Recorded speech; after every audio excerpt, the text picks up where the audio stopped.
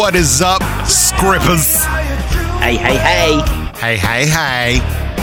Welcome back to the Porch Factor on 7600thesquawk.com. I am Ron. I am Drew. And we're chilling like villains and like crackers because we the crackers. Sorry. I'll see myself out. Oh. You turned into a bobblehead today, and I just can't stop. We'll get into why shortly. Well, ladies and gentlemen, welcome back. 833-441-2220. That's 833-441-2220 is the phone number if you want to dial and join in. More than just my mom and Drew's mom. It's always good when your parents enjoy what you do, though. Oh, yeah. Yeah. Especially when it's productive and, well, sort of. Yeah. Productive-ish. We do it in general. Yeah. What we do during it, not really productive. All depends on how much of this we've had. Sir? Tink. Watch it. Tink. Yummy. Num-nums. I need to get more of these because Jenny had one of them. So this is my last one. And I've got other things, obviously, that I'll switch to during the show. But I fucking love these. It's getting harder and harder to find a lot of stuff we used to drink all the time, like woodchuck, for example. Yeah. No, I can't find woodchuck anywhere. I can't find Sam Adams Rebel or any of the varieties of it anywhere. Yeah. I'm wondering if they even make the stuff. It's hard to find regular Sam Adams. Seriously, like over my birthday, 4th of July, I'm like, all right, you know what? Damn it, I'm getting a case of Sam Adams for my birthday because it's 4th of July, for God's sake. I had to look for it. I did, well, because I'm not a beer drinker, I haven't really looked, well, yeah. You know, for But even so, like woodchuck, for example, I know you're doing that. Yeah, you're doing no woodchuck nowhere. Yeah. Woodchuck, so I had to go over, like, when I started, you know, when I do more, I've got that Bold Rock. And then, what's the other one? I forget the name of it. Yeah, Mike's Harder. Pretty much the only one that I could find from a cider standpoint has just been Bold Rock. And don't get me wrong, I like the Bold Angry Rock. Orchard. I mean, you can get it. Yeah, that seems Orchard, to have replaced woodchuck. You can find Angry Orchard everywhere. I'm pretty sure. Now, was an Angry Orchard made here in Virginia? I ain't sure. Virginia. I do not know. I've never bothered to look at the label. Let's look. I know woodchuck is, I think, Vermont, if I remember correctly. Are you over 21? Scroll all the way down to the bottom of this really obnoxious HTML5 website. The web designer in Ron is having a freaking conniption right now. A little bit of a spaz moment. Walden, New York. Okay. So I'm assuming upstate. Yeah. Oh, I'm sure. I mean, it would make sense. I'm just like, okay, maybe Hudson River Valley, but the only cider place anything north of Yonkers is upstate. Yes. Anything outside of, like, you can't say New York, you know, unless you mean New York City, to anybody who doesn't live in New York or hasn't, you know, isn't familiar with New York. And having spent time in upstate, it's a completely different world, folks. Oh, yeah. I much prefer upstate. Like, it's quiet. You can see the stars at night. Like it's Merlin. Pretty. Like Maryland. Yeah. You know, Western Maryland, like I have family that lives in Hagerstown, Hagerstucky. Yeah. And hey, they call it. I didn't coin it that. They call it that. So I went right along with it because, goddamn, if it doesn't, like, hit it right on the top of the head right there. It's like Pennsatucky. Yes. Like, but I'm like, what the heck are they talking about? I'm like, oh, I get it now. Yeah. As that, you know, that's why we call West Virginia West by God. You know, there's lots of reasons that these places have their nicknames. You know, we're the old Dominion. We're no longer a Dominion, though. One of the few Commonwealths, I believe. There's only two, right? There's just us in Pennsylvania? Virginia, Pennsylvania, Massachusetts. I want to say Kentucky was one. Or there's a fourth one. There's a fourth one. I don't know. You have Google, too. I know. I just saw this the other day. It was like a thing on. It was like one of the people I follow on Twitter. They put this like, can you name the 4 Commonwealths? And I'm like, okay, I know 3 of them. I was like, what's the 4th one? All right, so Kentucky, massive two shits. Kentucky, that was the fourth one then. Okay, yeah, Kentucky, massive two shits. Pennsylvania and Virginia. Yeah, fuck this place. Anyway, I fucking hate this place. I would move anywhere, to be honest. So y'all aren't merely states, but hey, motherfucker, I live in a republic. Yeah, well, you're about to live in your own goddamn country. The rate things are going, that might not be that far out of the cards. To be honest with you, though, like I was reading into several different comment sections of different places, and a lot of people are, even the left wing psycho douchebags are even saying, "Oh yeah, it's about to happen." Yeah, oh, I'll be all right. It'll be all right. They're not like losing their shit about it. They're not screaming and yelling. They're not calling y'all redneck faggots or something like that. They haven't thought it through because they're pissing off the people who grow their food. Right. Oh, by the way, speaking of the F word, I was reading something earlier that the guy, called him that, right? And I was laughing because, obviously that's not a term that you use in this day and age, right? No, it's definitely falling by the wayside. Right. And for good reason. It's something you do not hear much anymore. It turns out he was actually using it in its proper term. Bundle of sticks. A bundle of sticks. Oh boy. Like, I thought he was coming in there just dropping the bomb, on people because they were having an argument. And they were arguing. I don't even remember what the argument was about, but it actually fit that he was talking about a bundle of sticks. And I'm like, God damn it. Like explaining that one. Yeah. I was like, you don't know where these terms came from. It was like even the South Park episode where they were calling all the bikers that went by fags. God, yeah. And they were like, I can't believe you're calling them such a mean term to gay people. And they're like, what are you talking about? They're just fags. And they're like, what? You can't say that. Oh my God, wash their mouth out with soap and blah, blah, blah. And they're like, I really don't understand what the fuck is going on here. Like, okay, that's a gay person. All right. Who's that? And they show a picture of a biker and they go, that's a fag. Oh my God, you can't do that. And the bikers are getting all angry. And then they're like, finally at the very end of the episode, they're like, we have no problem with gay people. Gay people are fine. Those guys are fags. Like, and they finally got. What was it with the NAMBLA episode? It's like, yeah, we're all in favor of tolerance and acceptance and all that shit, but dude, fuck you. Yeah, dude. You have sex with children. Yes. It's like, dude, fuck you. Kind of brings me already. Goddamn, 8 minutes in. It brings me. We're off to a strong start. It brings me to my rant for today, for this week, and my rant is just do what makes you happy. That's it. That's it.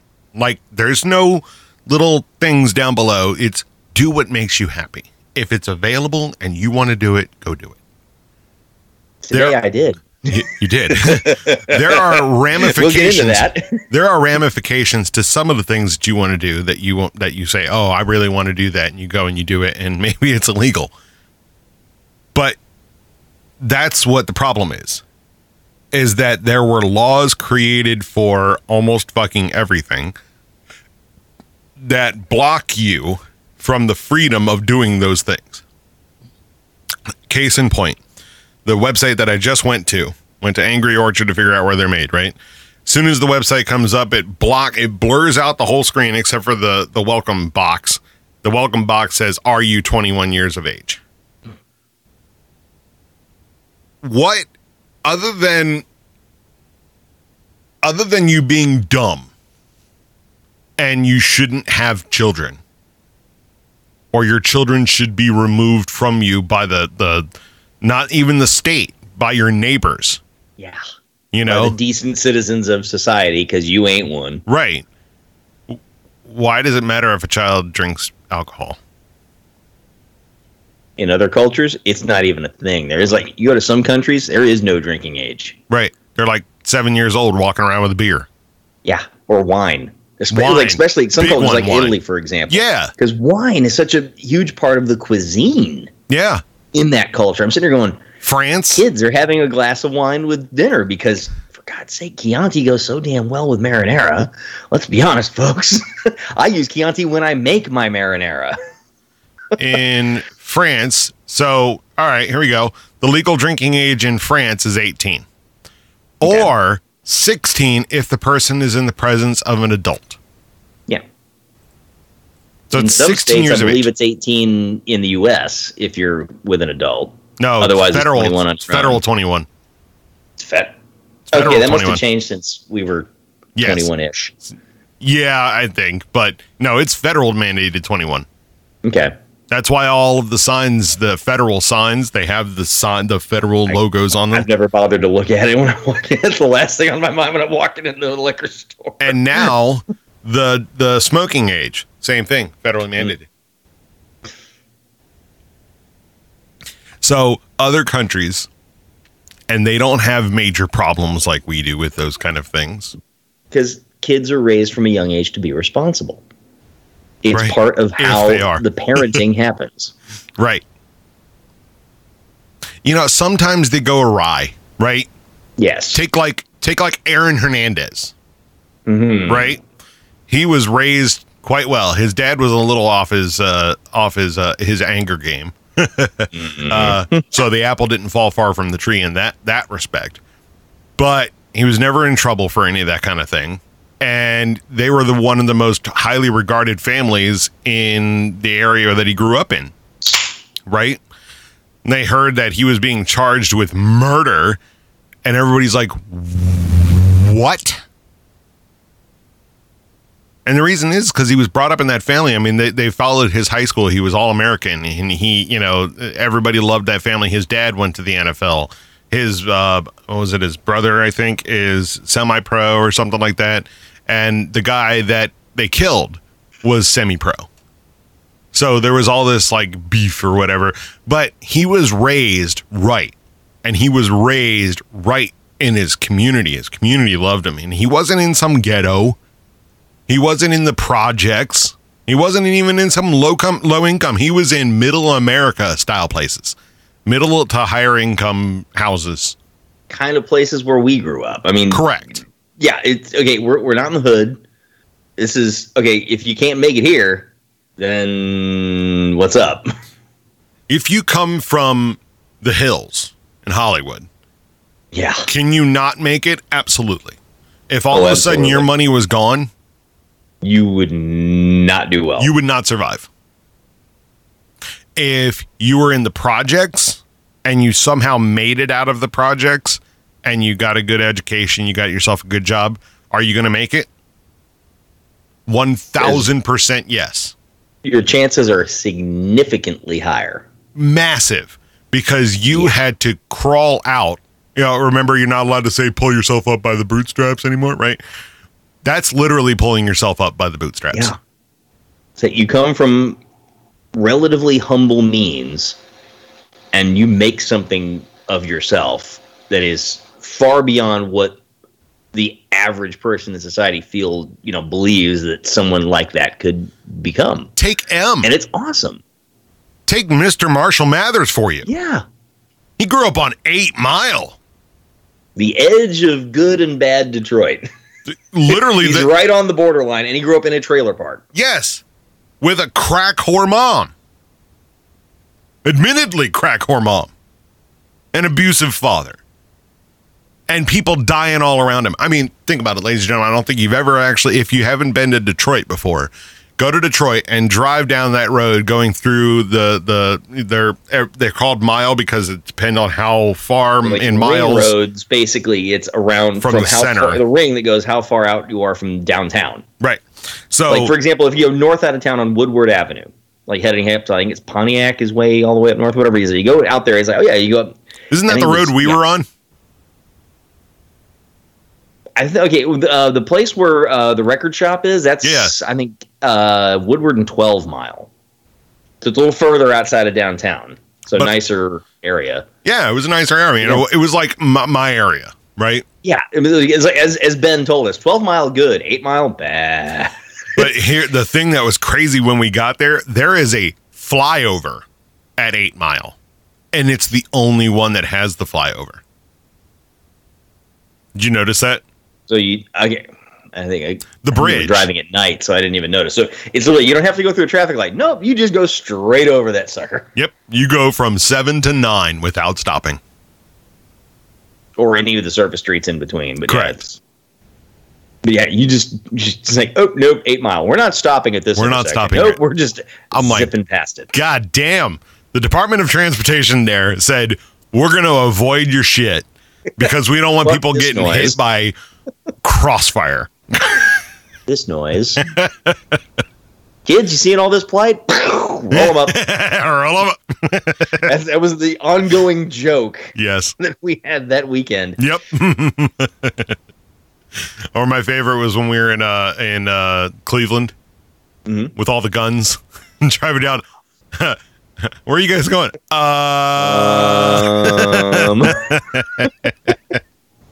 Linger longer. So dude, it's hard to believe that was 10 years ago. God damn, was it? It was 2011. It was while I was living in Pennsylvania. It was Rob's birthday, and it was November. Yeah. Yeah, Rob. Yeah. So we're just about 10 years ago now. Shit. We're getting old. Here's a mind-blowing fact. It's just me thinking about things today. Is I have now been playing bass for 25 years. I started when I was 11. Shit. The first concert I ever went to was Rush, December of '96. Coming up on 25 years ago now. Holy shit. Yeah, I was 11 at the time. I was like, yeah, and Dad pulled me out of an orchestra concert that night. It's like, we had the Christmas orchestra concert. Second concert we did, I literally had been playing bass for all of 4 months. The upright bass. Still learning bass guitar. And we were the 6th graders, so we were the first group to go to play. And then the 7th and 8th graders had their deal. So, okay, as soon as we're done playing, it's like, okay, lay the bass down. Dad's standing over at the edge of the stage. He's like, let's go.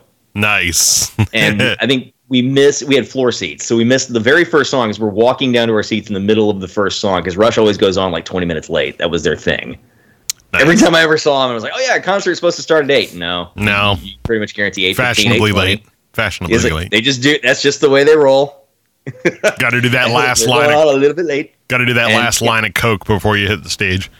That was the thing. I look at like having learned so many of their songs or tried to learn so many of their songs. I'm like, yeah, there's no way they were on drugs. There's no way these guys were on drugs. And it's like, and you look at the documentary, like the first big concert they ever played. They're like, hey, we've got free, drinks or whatever in the green room, whatever. It's like, so they're like, oh, we've never had this before. So and they weren't really big drinkers back then either. So Geddy's like, all right, I want a bottle of Blue Nun wine. He doesn't remember the first show at all. Oh shit! He literally, he's like, okay, I had a bottle and it went right to his head. A bottle of German white wine right before the show went right to his head. He doesn't remember playing any of this shit. They were opening for, I think it was Uriah Heep, and this is like 1974. Okay.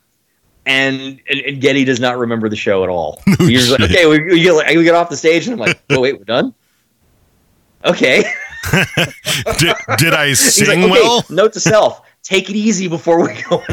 Yeah. It's like, take it easy. That probably kind of helped him, to be honest with you. Having a bad experience the very first time while that's drinking. What they never experienced. Yeah, that's when they learned, okay, don't mix partying with work. Right. Party after the show. Yeah. If you're going to party. So they are literally the polar opposite of Motley Crue. Oh, God. I mean, they are straight edge in comparison to Motley Crue. But to your statement when you said, oh my gosh, I've been playing bass for 25 years. I started playing drums when I was 7. 29 years ago. Son. Jesus Christ. It is just a mind-blowing fact. It's like, we're officially grown-ups, and just when the hell did that happen? No, we're still not grown-ups. No. You have a family, bro. It's undeniable at this point. We're just elderly children. Yeah, and there's like, as I was saying, it's like, when the hell did this happen? Yeah. Oh, like yesterday, I was at a high school football game. Kiddos in marching band, right? So we're at a high school football game, and these little ow, I just bit my tongue. These little kids, like 6, 7 years old, something like that. They're running down the bleachers, and without even a hesitation, they run down the bleacher stairs, right? And I had a thought while I was following, I was on the other set of stairs going down, and I had to slow down a little bit, take that first step, so that it's kind of like a controlled descent or whatever.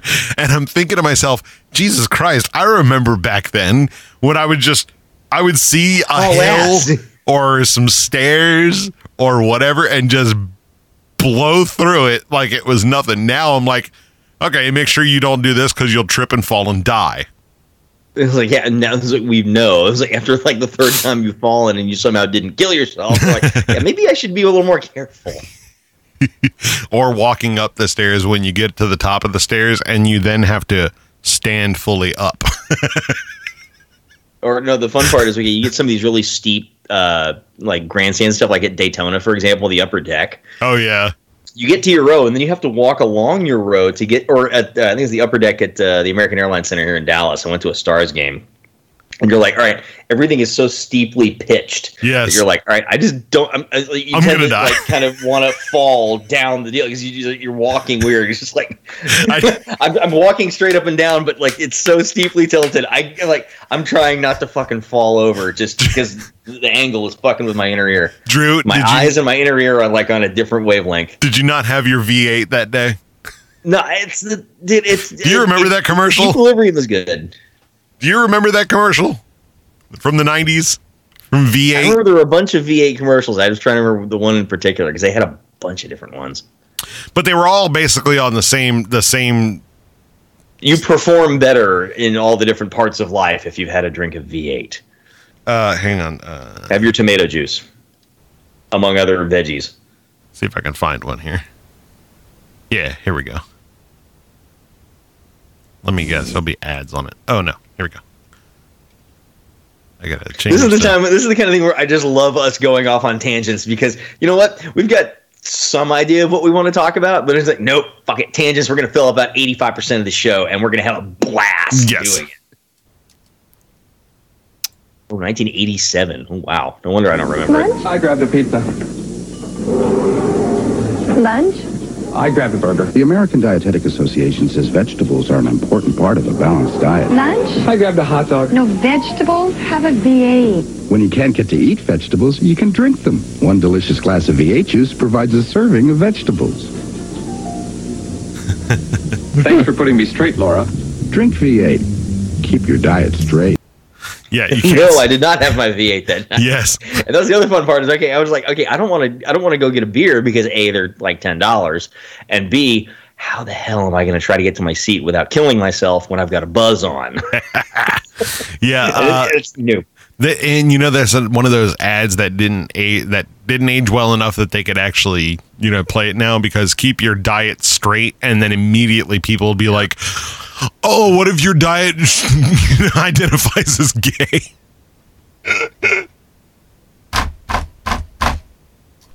You're a fat girl with LA Gear sneakers, and I hope you hit a pole and die. I hit two buttons. I meant to hit one. Anyway.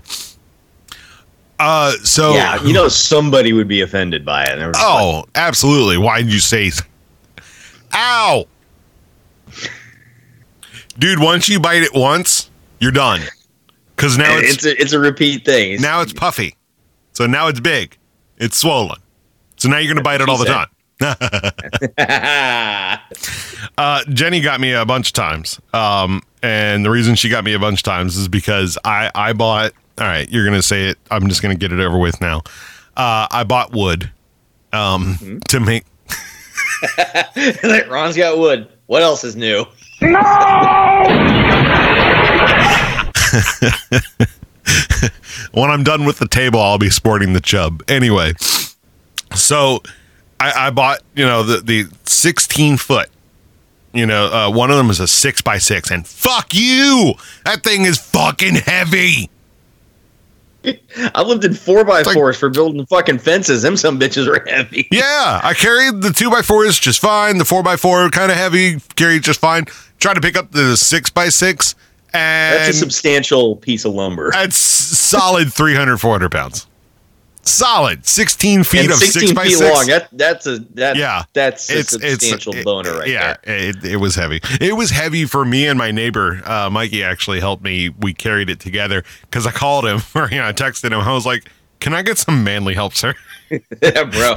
I just like as manly as I am. This is a 2-man job. Yes, it is. At least. And I had Jenny come out first, right? Because we found out that her ankle isn't actually broken. She did tear her tendon. She has no idea how. It's not the Achilles, is it? No. Okay, good. So I had her come out.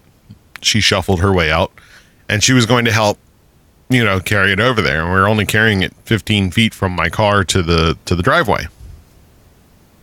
My wife is 5'2.5". She comes up and she puts her hand on the log, but her arms are completely straight. And she goes, I can't reach. She goes, I can't help. I turn around and I look and I'm like, oh shit. Wife is a little too short. So Mikey came over and helped. I pick it up today. So I built mine. Oh, I'll send you the picture so that I can bring it up and show people. Mm-hmm. I built my new stand, my saw table, as it were. And I can't do two things at once. Stand by. Ron is searching for photographs. I was like, I bought my own heavy thing today. I want you to look at this photograph. Okay, did you see the behind the scenes thing? It was like, okay, it was a dude photographing a dude photographing Nickelback talking about a photo. Yes. This is the most Inception thing I've ever seen, and it was well before that movie ever happened. And it was excellent. I laughed at that. By the way, fuck Ryobi. Their mounting system sucks balls. So I had to MacGyver the fuck out of this. See, I got one of their drills, and it's okay. But I mean, hey, it's a drill. How hard can that be? It's a drill / driver and everything. I was like, oh yeah, those are easy to do. So this was actually really nice. I love the hell out of it. I did find out though that that's the 6x6 there on the ground, 16 feet from here to about 3 feet past where I'm standing, and I was able to turn the table around and kind of finagle it one by one up onto the things. However, there was an unexpected problem. The unexpected problem is this space right here on the saw is not quite big enough to fit a 6x6 piece of wood in there. Yes. The 4x4 is going to be fine. Maybe a 5x5. But of there's course not enough clearance for a proper. No, you couldn't make it all the way to the stop. Lumber like you got there. Yes. This is a tree trunk, sir. Yeah. So, it wouldn't reach the backstop. So I kind of had to, and it wasn't like this is a 10-inch blade. Mm-hmm. But of course, half of it's only 5, and it doesn't go all the way down because it doesn't go to the stop. So there was no clearance right here. I didn't think about that. It's like, from the axle to the edge of the blade is only 5 inches, and you're trying to cut a 6-inch piece of wood. Yes. Like, I knew that was going to be an issue. However, when I brought it down, trying to get as close as I could to make it at least clean through the center, so that I could flip it over and do it again at the same line, and it'd be clean. No, because there's the clearance problem at the fulcrum here. Mm-hmm. I had to cut it 4 times. Oh, so I would do it, zap, turn it, zap, turn it, zap, turn it. Ron, one of the things in our intro is fails. Oh, epic! This is a tool fail. Epic. And the worst part about it is, remember how I said that fucker's like 300 pounds? And I'm having to just turn it on that. And I'm trying to do this fast, okay? So I'm building this fucking thing, right? And I had to MacGyver the shit out of it because, like I said, the Ryobi's a bitch. So, like, its mounting points are in a line. So that is like a piece of steel that I just had in the garage that I put underneath the back of it. And then I MacGyvered and found some screws in my garage that I was able to mount it to the braces. Right. You and I think very much alike. I'm sitting going, it's like, okay, how can I make this work? Correct. Somehow I will make this work. Machinery, technology will not defeat me. I will be triumphant. And I was triumphant. However, I did it the wrong way. So I had to turn it by myself. Turned it all around before I could put the wood up there. And that's when I found the rest of my issues. Building this fucking thing and MacGyvering took an hour and a half, maybe. And a storm was barreling down on our area. I finished cutting the wood and put it, because I didn't want it laying out there in the yard and getting wet. It's building my desk, right? And I didn't want it to get wet. So I am trying to rush through, get this built, get the cut done, and put it back in the garage so it doesn't get wet. And I finished probably about 3 minutes before the downpour started. Shit, son. So while That's I was done, Hoss. Yes, but I did fuck up once. Uh-oh. I was cutting it 27 and a half inches, right? That's about the average length of your table legs, right? 1.5 inch, 30-inch desk. And I was cutting it just so it was short enough that I could put it in the garage. 16 feet's not going to fit in my garage. Yeah. So I was cutting it, and I got to the second cut. So it was going to be short enough, but when I pulled it down and I started that cut, it was just off of the roller on the bottom end down there, right? So I cut through it, flip it over very painfully, cut through it very painfully, cut through it, get to the last cut. And it rolls off when it cuts finally clean off. It rolls off and lands like a torpedo right on my right foot. Oh. Thankfully, it hit like the ankle level of the foot, not the toes, because that would have been broken toes. Yeah. But you don't feel any pain, right? You know, you feel the pain of the thud, and you're like, motherfucker, that fucking sucked. And then you go try to put weight on it, and you go, No, even then, I was like, I was good. I put everything away real quick, cleaned up all that shit you see sitting there, because like the box that we're about to get doused. The box that this thing came in is right there, because I literally built it right then. I got some other stuff. My trash can was all pulled forward. That back there, that's the actual tabletop for this project. It's a butcher block, by the way. This table's going to be sexy as fuck. Nice. I go running all that stuff in there, and then I go in and I lay down. Take a nap or something, right? Relax. It's a job well done. I'm saying this would be Miller time if you were a beer man. So I go and do that, right? And I go lay down for a little bit, and I was good. Then I go stand up after like an hour and a half of just laying chilling. And I'm like, ow, fuck. This is going to suck. It's like, honey, bring the Advil. Bring all the Advil. Ice, baby. Ice. Yeah. So, yeah, that's going to be no bueno. But anyway, it was exciting, and I finally have forward motion, and all my little parts for mounting the legs are up there. So now I have to sell my current desk. But I'm also building a dining room table. Same top, same butcher block type, top. So I'm really excited. Okay, remind me. Okay, the dining room table that we had when we were living together, with the glass top. Oh, the big glass boy. Okay, I don't remember. Is that what y'all have in the dining room right now? No. It's been so long since I've seen come to visit you. Sold that. Okay. Sold that long ago, as a matter of fact, because it was too big for the room. We put it in there, and it was too big for the room without any other furniture in there. Oh, no bueno. Yeah. That table was fucking huge. I remember it came with 6 chairs, so yeah. Yes. It was 6 feet wide. It was 12 feet long. Damn. Table was fucking massive. And by the way, when we sold it, piece of glass. The glass was still in perfect condition. Yeah. That was the amazing part. We bought that some bitch in 2008. Yes. Used. Yes. Put it in the back of a flatbed rented Home Depot truck. Somehow made it all back. We were renting Home Depot trucks all the time. We really were. That, and my motorcycle. No, you brought the living room furniture in the U-Haul truck when we moved in. Correct.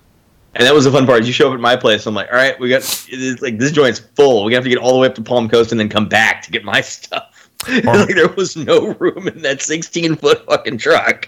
My shit is like, nope. And then Ron hadn't even brought all of his stuff because we still had to go back and get your drum kit and a few other things. Your amps and everything. I'm like, yeah, we still need 2 full carloads of stuff at your place that wasn't in the truck.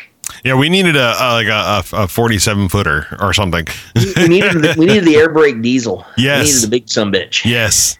And we also used one of those trucks to go get my motorcycle, my first Gold Wing. And that was... that's right. That was after I moved out. Yeah. Yeah. And that was fucking stupid. Because we didn't have a ramp. Oh, shit. So we had to literally pick up a 1978. It didn't have the ramp that pulled out? No, it was the rental pickup truck. Oh, pickup truck. Oh, okay. I thought you were talking about a U-Haul truck. Not a U-Haul truck. The rental pickup truck. Oh, shit. Yeah. We were dumb as fuck. Fuck. So we get Gold Wings are substantial bikes too. It's a 78 GL 1000, and that son of a bitch was heavy. I mean, made out of steel. It was called Whispering Death because it had enough power to go, but it was quiet and it was heavy and it sat low. Yeah, that's those Gold Wings, man. It's like them suckers. Like they roll down the road. They are quick. That's the regular car reviews guy. He did a review of a Gold Wing. I think it was like an 08 or something like that. And he's like the dude's just like idling like through the parking lot in first gear, and he's running alongside it with his little steady cam rig or whatever. And it's like the loudest thing you can hear is the freaking injectors firing. The injectors firing is louder than the exhaust or the tire noise rolling through first gear at idle. And I'm like, holy crap. And then he gets like an onboard, like, like the engine by the time you get to 60 is completely drowned out by the wind. Yep. And it is such a civilized bike. And there's a reason the suckers cost $25-30 grand brand new. Correct. Now, they've gone all the way. They had the GL 1000. They were created in 75. Mine was both of mine were 78s. So mine weren't, only 3 years old since they were introduced in the first place. And then they went to a GL 1200, a GL 1500. And then ever since, I don't know, probably the mid 90s, maybe. They've been at GL 1800, and they still have an 1800cc for that car, for that bike. The old water-cooled 1800cc flat 4. Yep. And it's a substantial motor. That thing will get up and it will go. It'll go right now. It's designed to be able to haul things. I mean, people create them into trikes and then trailer shit.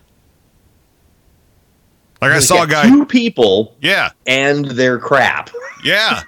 Like they had 2 jet skis behind them with a trike version. 2 Dose jet skis. 2 jet skis on one trailer, right? Yeah. But trike version of a GL 1800 and 2 people on the bike. Damn. And they looked like they were having a great time. Yeah, I would say so. I'm thinking on life goals. Right? Yeah. Life goals. Some people drive a $70,000 car. They drove a $70,000 rig. Yes. Like everything. Yeah, it was kind of sexy. I miss my bikes. Oh, dude. When I sold those bikes because they were a pain in the ass. That's something that's again also on my wish list. I was finally buy one. Yeah. It's all I've ever done is dirt bikes. And I'm like, okay, I want to finally get my first road bike. It's not going to be a freaking crotch rocket. I'm not going to go buy an R6. No. Fuck no. Do not start on a bike like that. Don't buy a freaking Katana or not a Hayabusa or a Gixxer. Katana is actually a pretty good starter bike. It's like, yeah, it's 600cc air cooled. Yeah. So it's fast enough to have fun, but not fast enough to get you in too much trouble. Yep. Or a CBR or a CBR 600 like 250 or like something below a 600 or no 650 because that's like a 2-cylinder one, and it's like it doesn't get anywhere near the. Because like a CBR 600 is like my roommate in when I was in college, like back before I met you, he had a Katana and then eventually he upgraded to a CBR 600, but he had been riding for several years. But he's like, that CBR scared him. He's like, this thing is scary fast. It wasn't even the RR. I think it was just like an F4 or whatever. So it wasn't even the full-blown race version. He's like, this thing is, I think it's like redlined to like 17,000 Jesus RPMs. Christ. He's like, I haven't had this thing past 13, and the thing is just getting into the power band right out there. It's like, exactly. And as soon as he started those wind-up bikes, sitting going, man, that red line is just calling your name and it's tempting you. Yes, and it's also going to kill you. Yeah, bad things are going to happen. Bad things are going to happen. It's going to not be fun. It's like driving a late model Mazda RX-7 with a good tune. It's like, you got to think nothing. Oh, this is fun. Oh my god! He's like, and you're just hanging on for dear life. You're sitting there going, I'm not wearing enough gear. I don't think enough gear exists. Got full leather. I don't know if enough gear exists to save you from that one. So ask my uncle, seriously, a 4-time world champion motorcycle racer, 2-time world superbike champion. He low-sided it going into the corkscrew at Laguna Seca and lost 4 toes when his left foot got caught in the chain on his bike. Oh, shit. Rear sprocket. No shit. Rear sprocket took 4 toes off his left foot. Yeah. Bruh. It's like, folks, and this is after he had already won 2 world championships and an AMA championship. It's like, this man knew how to do it, folks. It can happen to anyone at any time, even on a racetrack. And that was the thing that he told me for years is he hated riding on the street, but he loved riding on the track. Because on the track, you're with a bunch of other professionals who understand. When you're on the street, you're surrounded by cars and trucks that basically treat you like you're invisible. Correct. And that's the weird thing about bikes, folks, is they're there, but you don't notice them. Well, unless not only you from hear the loud pipes coming and it alerts you to.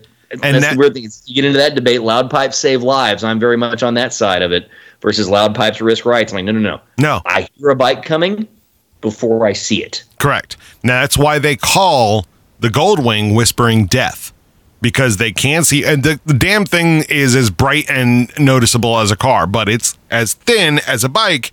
And it can go into those blind spots and you'll never get seen, right? Yep. But the problem is that it is quieter than your car. Yes. You have no idea it's over there. No clue. But goddamn, is it fucking sexy. Oh, yeah. That's one of the latest ones. Oh, yep, that's God. A 2021 DCT.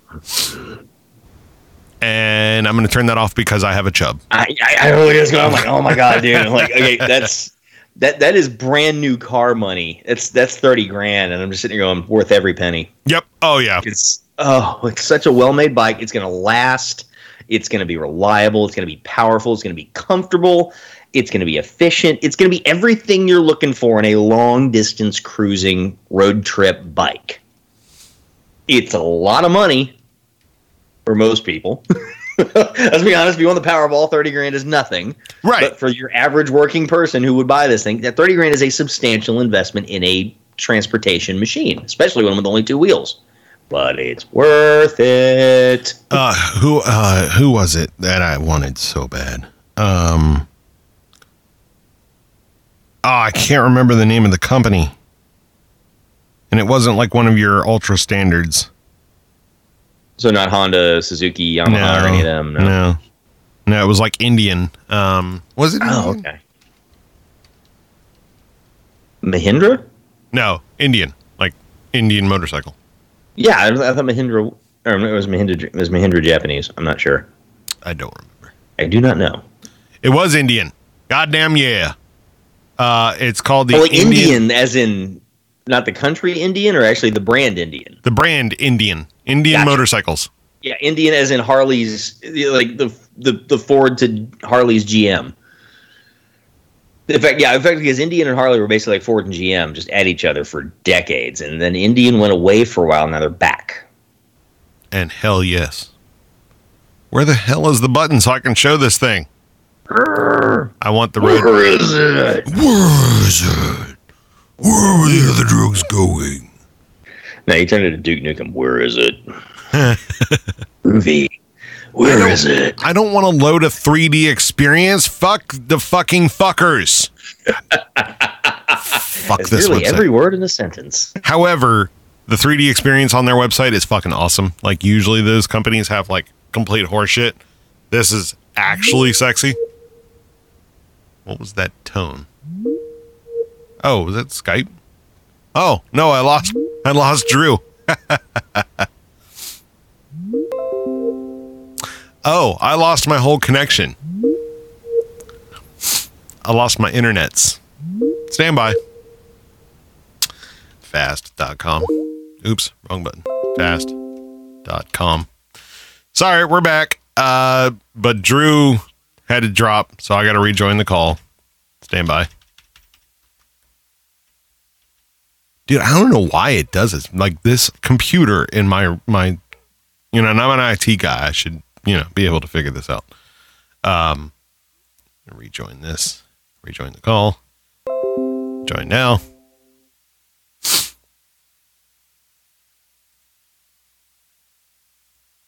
And my internet went dead again. This is really obnoxious. Decides to go, no, I'm not going to do that. Hello, Ron. Hi. All right, your camera is off. God damn. This is getting kind of annoying. Actually, this is getting really annoying. Let's test one of my phone. Let's go to fast.com. There we go. Hello. Oh, can you hear me now? Yeah, I got you. Technology's decided to fail us for a second there. Verizon's being a hoe bag. So it's not AT&T on my end. Okay. No, it's Verizon's hoe baggery. Anyway, welcome back, ladies and gentlemen. Sorry about that. Verizon gonna Verizon. Yep. All right. So what I was trying to do is I was trying to show you this. That's what I want.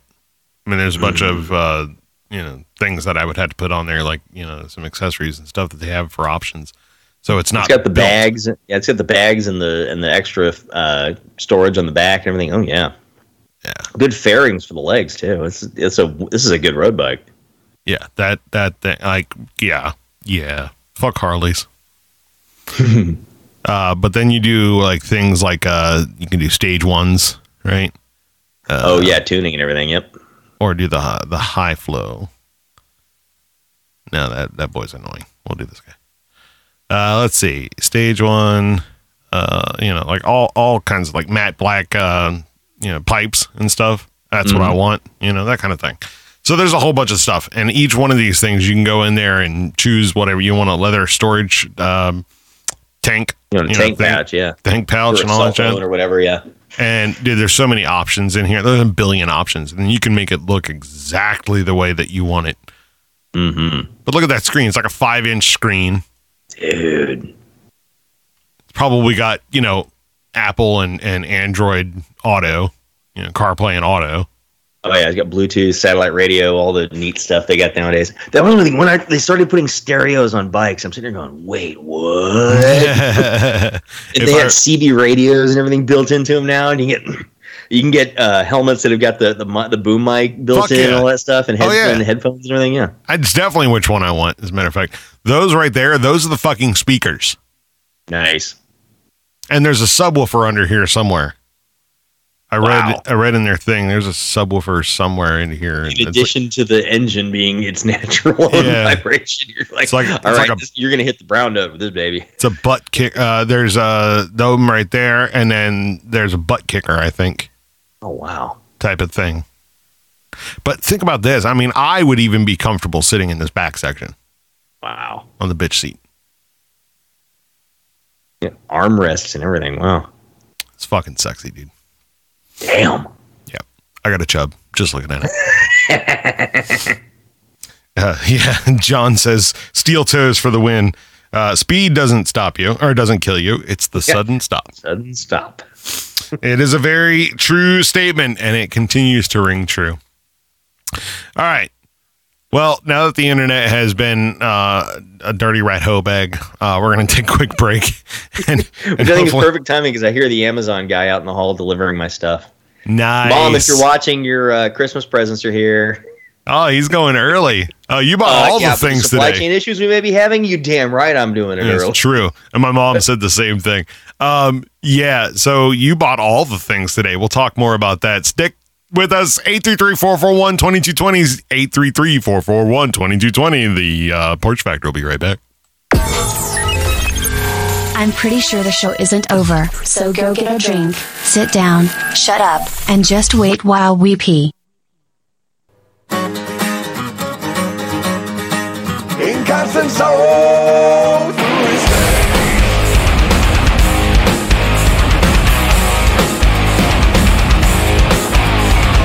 I am the man of constant sorrow, watching all my days. I bid farewell to old Kentucky, the place where I was born and raised, the place where he was born and raised. For 6 long years I've been in trouble, no pleasure here on earth I found. For in this world I'm bound to ramble, I have no friends to help me now. He has no friends to help him now. For I'm about to ride that golden railroad. Perhaps I'll die upon this train. Perhaps I'll die upon this train.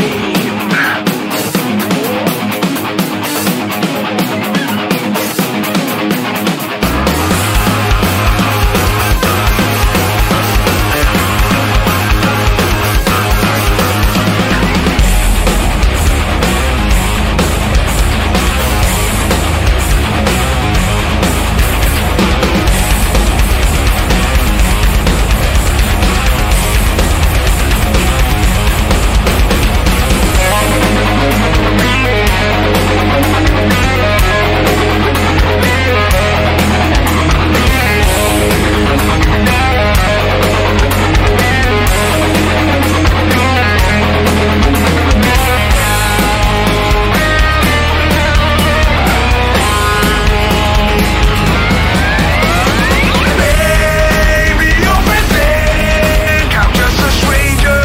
My face you'll never see no more.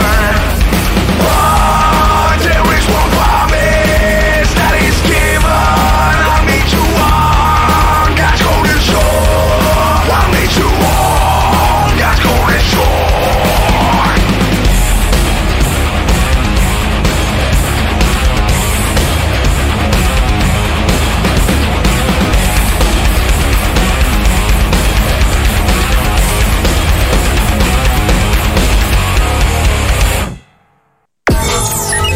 If you haven't already, please make sure you like and share all of this goodness. We will make sexy time together. Oh, hell yeah!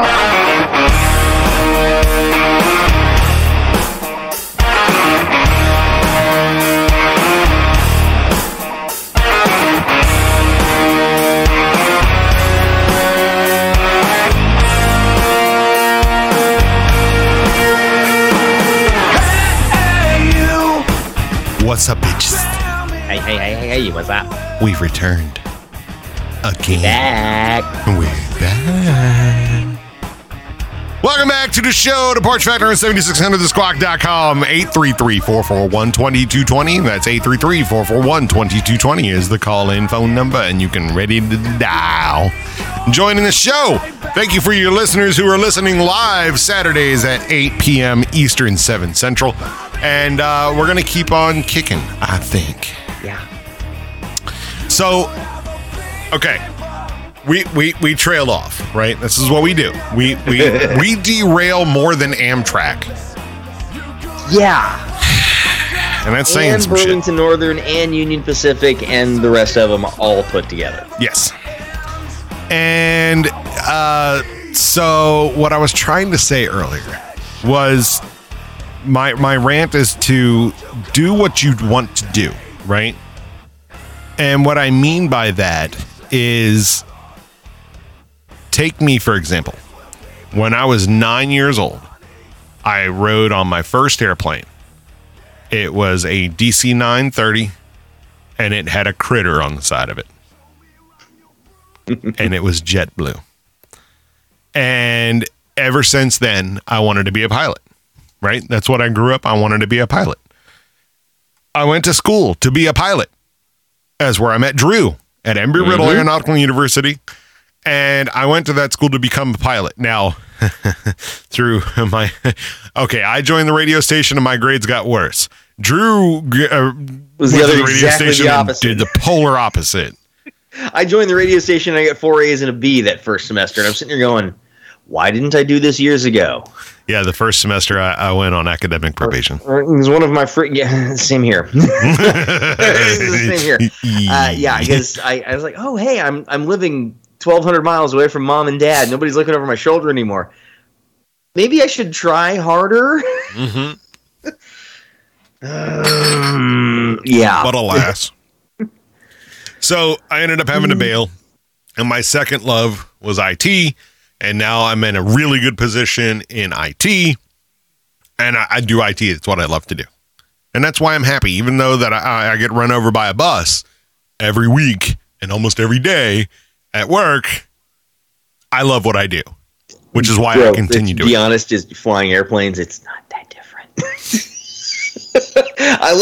I get home from my 80-hour trip. I spent literally half my life at work, folks. This is a little glimpse into the world of an airline pilot. It's a 4-day trip. You go to work, 80 hours later, you come home. Next week, rinse and repeat. Yeah.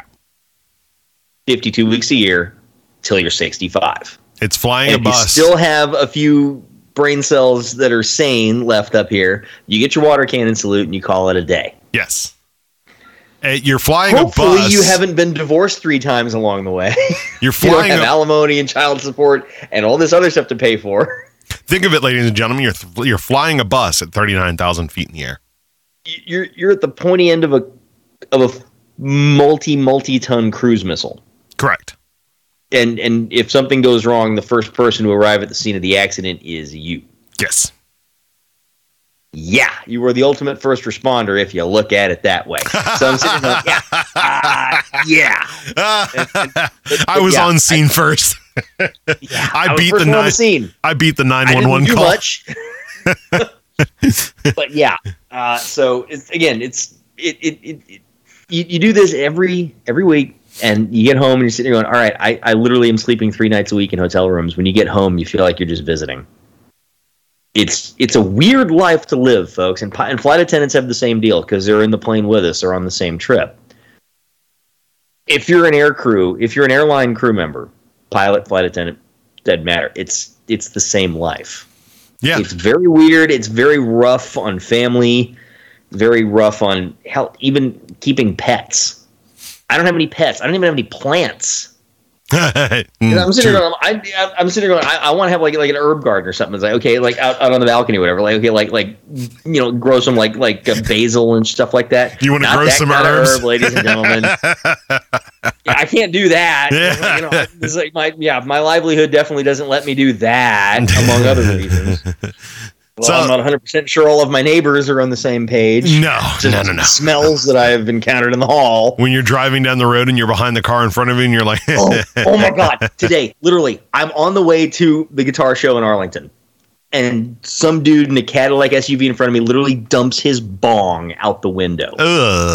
Dumps the bong. I'm in the Corvette. I'm behind him, and this dude, some of his passengers, just dumps the bong out the fucking passenger window. Dude, I'm just like, oh my God, dude. I don't know if you've been to a party where somebody's using like a GB or a bong or something like that, but they get nasty. So that liquid that they're pouring out started as water. It's among other things now. It's no longer just water. It's really gross. And I was like, I'm just sitting there going, like, all right, I hope I'm far enough back. The stuff just ended up going all over the road instead of the front of my nice Corvette. Yes, right. The car looked fine. I'm just sitting there going, the car didn't smell weird. Yeah, that's good. Thank God. Your car got a contact high, but whatever. But like, I could never go back into law enforcement, right? There's just, law enforcement's a weird thing. People, there's a lot of shit given to law enforcement officers right now, but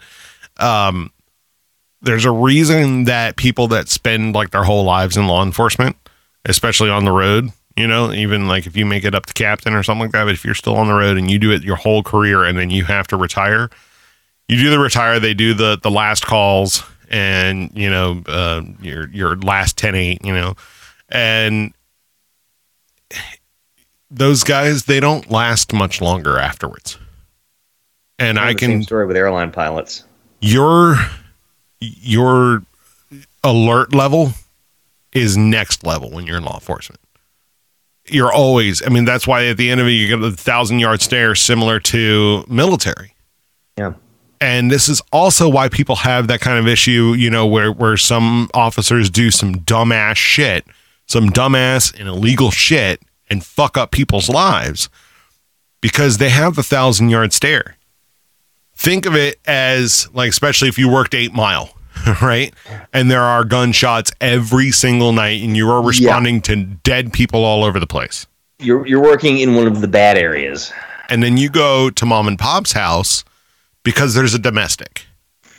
And mom and pop are fighting. Dad has a gun. And you go in there and you just came from a triple homicide where one of the bodies was Swiss cheese. You're on high alert. And dad, you draw down on dad, and dad turns around to look who's talking to you, and you immediately think he's going to shoot at you now, and you light dad up. Yeah. Come to find out, dad had a BB gun, Yeah. And then everybody loses their shit. Well, you literally just came from a scene right down the road where a dude was filled with all kinds of things, and you're on high alert.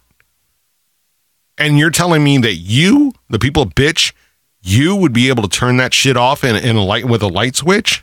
Fuck you. Fuck you. I would never go back into it, not because I don't want to help people. I would go back into help people all the time. Protect and serve. The vast majority of us were in protect and serve. That's why you go into it.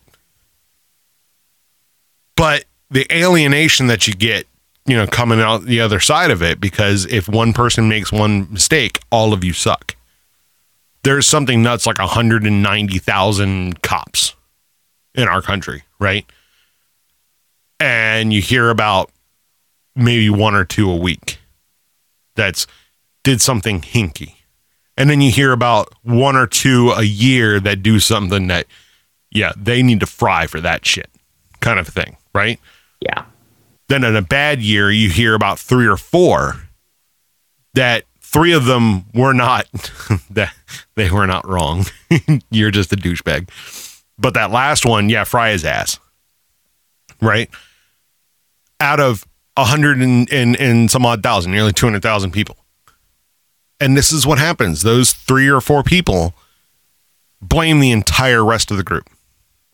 You get a drunk pilot, crashes the plane, and every other pilot's life changes for the rest of time. Mm-hmm. Because now you have to do 90 other things. You have to have 90 other checks, and you also have somebody smelling your breath as you walk onto the plane because one douchebag spoils it for everybody. One guy can't keep work and play separate. And this is my point. Do what you want and love to do. If you learn that when you first start doing it, that it's not for you, or that you're bored, or that it's just lost its grand, you get into it, and like you said, you're flying a bus at 40,000 feet, and people are like, oh no, I want to be a pilot because you wear that uniform and you get to fly this big plane, it's great, every part of it is amazing, and then in the weekend you're like, God damn, I hate this fucking job. There are times when you just sit there going, I love my job, I love my job, I love my job, I love my job. Yes. Because it's you'll get through the trip and it's like bad weather and issues and maintenance and other delays, and it's just like, oh guys, can't we just get the Mickey Mouse crap taken care of so we just go flying? And then you go and you have to hand fly an airplane into horrible weather because your autopilot's not working, and you land the sucker and you absolutely kiss it on, and you're sitting going, this is why I do this. That right there is why I do this. I'd rather be good than famous. Correct. And it's like, if you're famous as a pilot, it's either because you did something revolutionary or you really screwed up. Really fucked it up. And your average airline pilot, usually it's, if you get famous as an airline pilot, it's because you screwed up. For every Sully, there are 10 Marvin Renslows. Yes. True. Reference, folks, Sully, the guy who piloted the Miracle on the Hudson, landed the Airbus on the water after hitting birds, losing power in both engines, had to glide it in. Marvin Renslow, a couple of weeks later, actually, flew a Q400 into the ground because he did the wrong thing and got behind the airplane. Mm-hmm. And he was tired, and he was way in over his head, and he killed 50 people. Sully, on the other hand, saved the lives of 155. And you look at that and going, okay, for every Sully, there are 10 Marvin Renslows. Somebody screws up, and bad things happen, and if they're lucky, they live to tell the tale. And the other item about it is that it's a human fallible situation, and there are 150-something thousand connections in an aircraft that all have to be maintained over time. And now you have aircraft that were built in the early 70s that are still used today on your average daily trips. And people are like, oh, yeah, this will be perfectly fine. We'll just keep up with it. It's a 50-year-old fucking plane. In America, generally, most planes aren't too much older than 80s. There's only like 757, 767s, and a few MD-80s. And hey, Drew. I think pretty much all the old 7.3s have all been put to pasture. So all the 7.3 classics, everything that was built before the 90s, I'm pretty sure as far as passenger travel goes, they've all been put to pasture. Okay, then the 738 and 739 came out in the 90s, right? 25 They're 25 30 years old. Exactly. There's still some 700s, I guarantee you, out there from the really early 90s. Guaranteed. I was at the 700s, I think, was like 97, 96, 97 is when they finally started coming in, because that's what they call the next gen 737. So the third gen, effectively. Yes. We're on the fourth now, which is the MAX.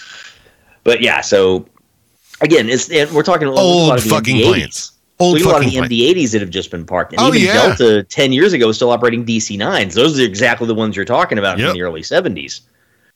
Airplane so old, the fire bell is literally a bell. Yes. In the cockpit. It's not electronic, folks. The DC-9 actually had a bell. So, like telephones used to have. Try explaining that to our kids' generation. When they go through their ringtones on their phone, they're like, oh, that's cool. What's that? And everybody else is like, why is the hang up? What do you mean hang up the phone? Why does the end call have this little logo of a phone, like a distinctive phone shape? Right. It's like when you press save on Word, why is it the shape of a disc? Yeah, really. They have no idea because they've never seen a disc. Floppy disk. Yes. So you're like, oh, what's this thing that looks like the save icon in Microsoft Word? Oh, somebody 3D printed the save icon. Oh, no. It's just like, no. I'm not even sure if a text document in Windows 10 can fit on one of those now. It's 1.44 megabytes. Megabytes? Yeah. Megabytes. Oh, my God. So that's what? At a 128 meg a second MP3, that's what? A minute and 20 seconds? I think, remember, 128 is basically 1-to-1, like 1 minute for 1 megabyte. Yes. And so, yeah, 1.4, it's what, a minute and 20 seconds? I'm trying to find, I really don't have any documents on this computer because it's for audio, not documents. I'm trying to find just one. That's all I want. It's just one. How big is a Word document? Oh, Word documents. I mean, you make a pretty decent sized Word document, and it can be 30, 40 megabytes. Oh, yeah. On one Word document. Oh, yeah. I've got one that's like couple. Oh, okay. It's not. Okay. I've got like a 10-year work history, and it's like 2 pages on Microsoft Word, and it's 1.45K. Size on disk, 4K. Yeah. 4 kilobytes. So a Word document, just a text, like a Word document is not a big file. Yeah. But still, you start throwing graphics in there, different story. A PDF, one PDF. Oh, yeah. Done. Cooked. But all right. So my point of that, all of that is if you start to hate it, get rid of it immediately. Go do something you want to do. But here's my biggest thing about do what you love. Do what you love, not what everybody else loves. Back in our younger days, 90s, even the early 2000s, it was all about being your own person, right? Stand out from the crowd, be your own person. Now, you must fall in line with everybody else. Weird. Yes. I mean, the peer pressure is even the generation promoted. that was raised on that, and now the next generation is like, no, you must conform. Correct. So even like all the hold on. Whoa. By the way, Bold Rock. Anyway. This is the craft cocktail. This is the whiskey and juice version. Oh, I forgot about this one. I'm gonna have to go check out Total Wine or Specs and see what they got for that Bold Rock. I don't remember that one. That was yummy. Anyway, fuck, I was in mid sentence. What did I say? Conforming versus being your own person. Oh, yeah. So now it's expected for you to conform, right? And if you don't, you're weird, and you're not cool, and you don't expand on whatever it was. So now you got like all the ladies who ended up doing like all the pyramid scheme things, like LuLaRoe and all that other shit, right? That's just the 21st century of a standard, scheme, right? Multi-level marketing. Yes. Yeah, it's a pyramid scheme, but whatever. They want, like, everybody wants to do that because one person had a great experience and they made a bunch of money, and now they drive their $80,000 car and they live in a $500,000 mansion and stuff like that. Which is funny because $500,000 in this area get you a house about the size of mine. Moving on. Yeah, it's like $500,000 is okay, decent. It's a decent place down there. It was like, it's like I think it's 300 and change is like entry level for new houses in North Dallas right now. So it's about. I'm looking at stuff up near Denton. It's like it's like 300 just to get your foot in the door. Yeah. Here it's about 400 to get your foot in the door for a house that's nearly 50 years old. This house is going on 49 years old. Yeah, $400,000. Fucking again, that's East Coast versus Texas. Texas is still everything's all shiny and new because we still have space to build. Yes, which would be great when you secede. Yeah, and you have all the natural resources that are necessary. Because like, we've got all the oil and gas we'll ever need to sell. Right. We'll export all those. What are you going to do about all? What are you going to do? It's like for money and everything in your economy. Are you kidding me? We're sitting on it. Like it's under the ground. We run the economy of the United States. So eat a bag of dicks. California's too stupid to get the stuff out of the ground that's under their feet. So hey, thanks guys. They can't get it off the ship that's sitting off the edge of their coastline. Yeah. Anyway. So those people are like, they saw one good person do it and then, I want to get into that. I want to get into that. Now the market is saturated. And then you're waiting for the next cool thing to come out and then you'll join that, right? Mary Kay. Kind of like that for pilots for a little while because we ended up, we had a glut of pilots right around the time I graduated college. Yeah. So pilots were getting hired with very thin resumes and they weren't making a whole lot of money. I'm sitting here going, I look at where I started 12 years ago and kind of money I'm making then and the kind of money I'm making now. I make more than 4 times an hour, about 4.5 times as much an hour, which, since you're working the same number of hours a year, 4.5 times what I did 12 years ago. And I look at it going, how the hell did I survive? Right. And I think the same thing. Like, I used to work at fucking Staples. How was I surviving working at Staples? And now I have a good job and I'm like, I'm still scraping by, that kind of situation. I think it's going like, I've got a lot more. I've got a lot nicer stuff now. I have 2 cars. Yes. And I'm sitting there going like, I live in a really nice apartment instead of a double wide in Bradford, Pennsylvania. I have my own place instead of having to share a bathroom with my roommate in Key West. Hey, like, no, Drew, it's a very different situation than where I started. Drew. I was like, I'm living a much better life. Take your money. Go live in Pflugerville. You can have a nice mansion for the amount that you're paying on that apartment. In Austin, good luck. At Pflugerville. I know it's outside of Austin, but still, it's in the... Okay, there's no airline that's going to have me based in Austin, so I'm going to be driving 3 hours to get to work. Yes. No matter whether it's Dallas or Houston, it's 3 hours away. Doesn't matter where. So you live in the town where you're based. You try to live on the outskirts of that town if you can. Are they not doing outskirts when you buy in, and eventually everything grows past you? Are they not doing the ferrying thing anymore? Really? Like, are people, like most of the pilots, living near a hub? Oh, commuting? Yeah. Oh, lots of pilots commute. The guy I've been flying with all month, he commutes from Killeen. He's an Army, he's an Apache pilot, and he and his family, they bought a house down near Fort Hood. Yeah.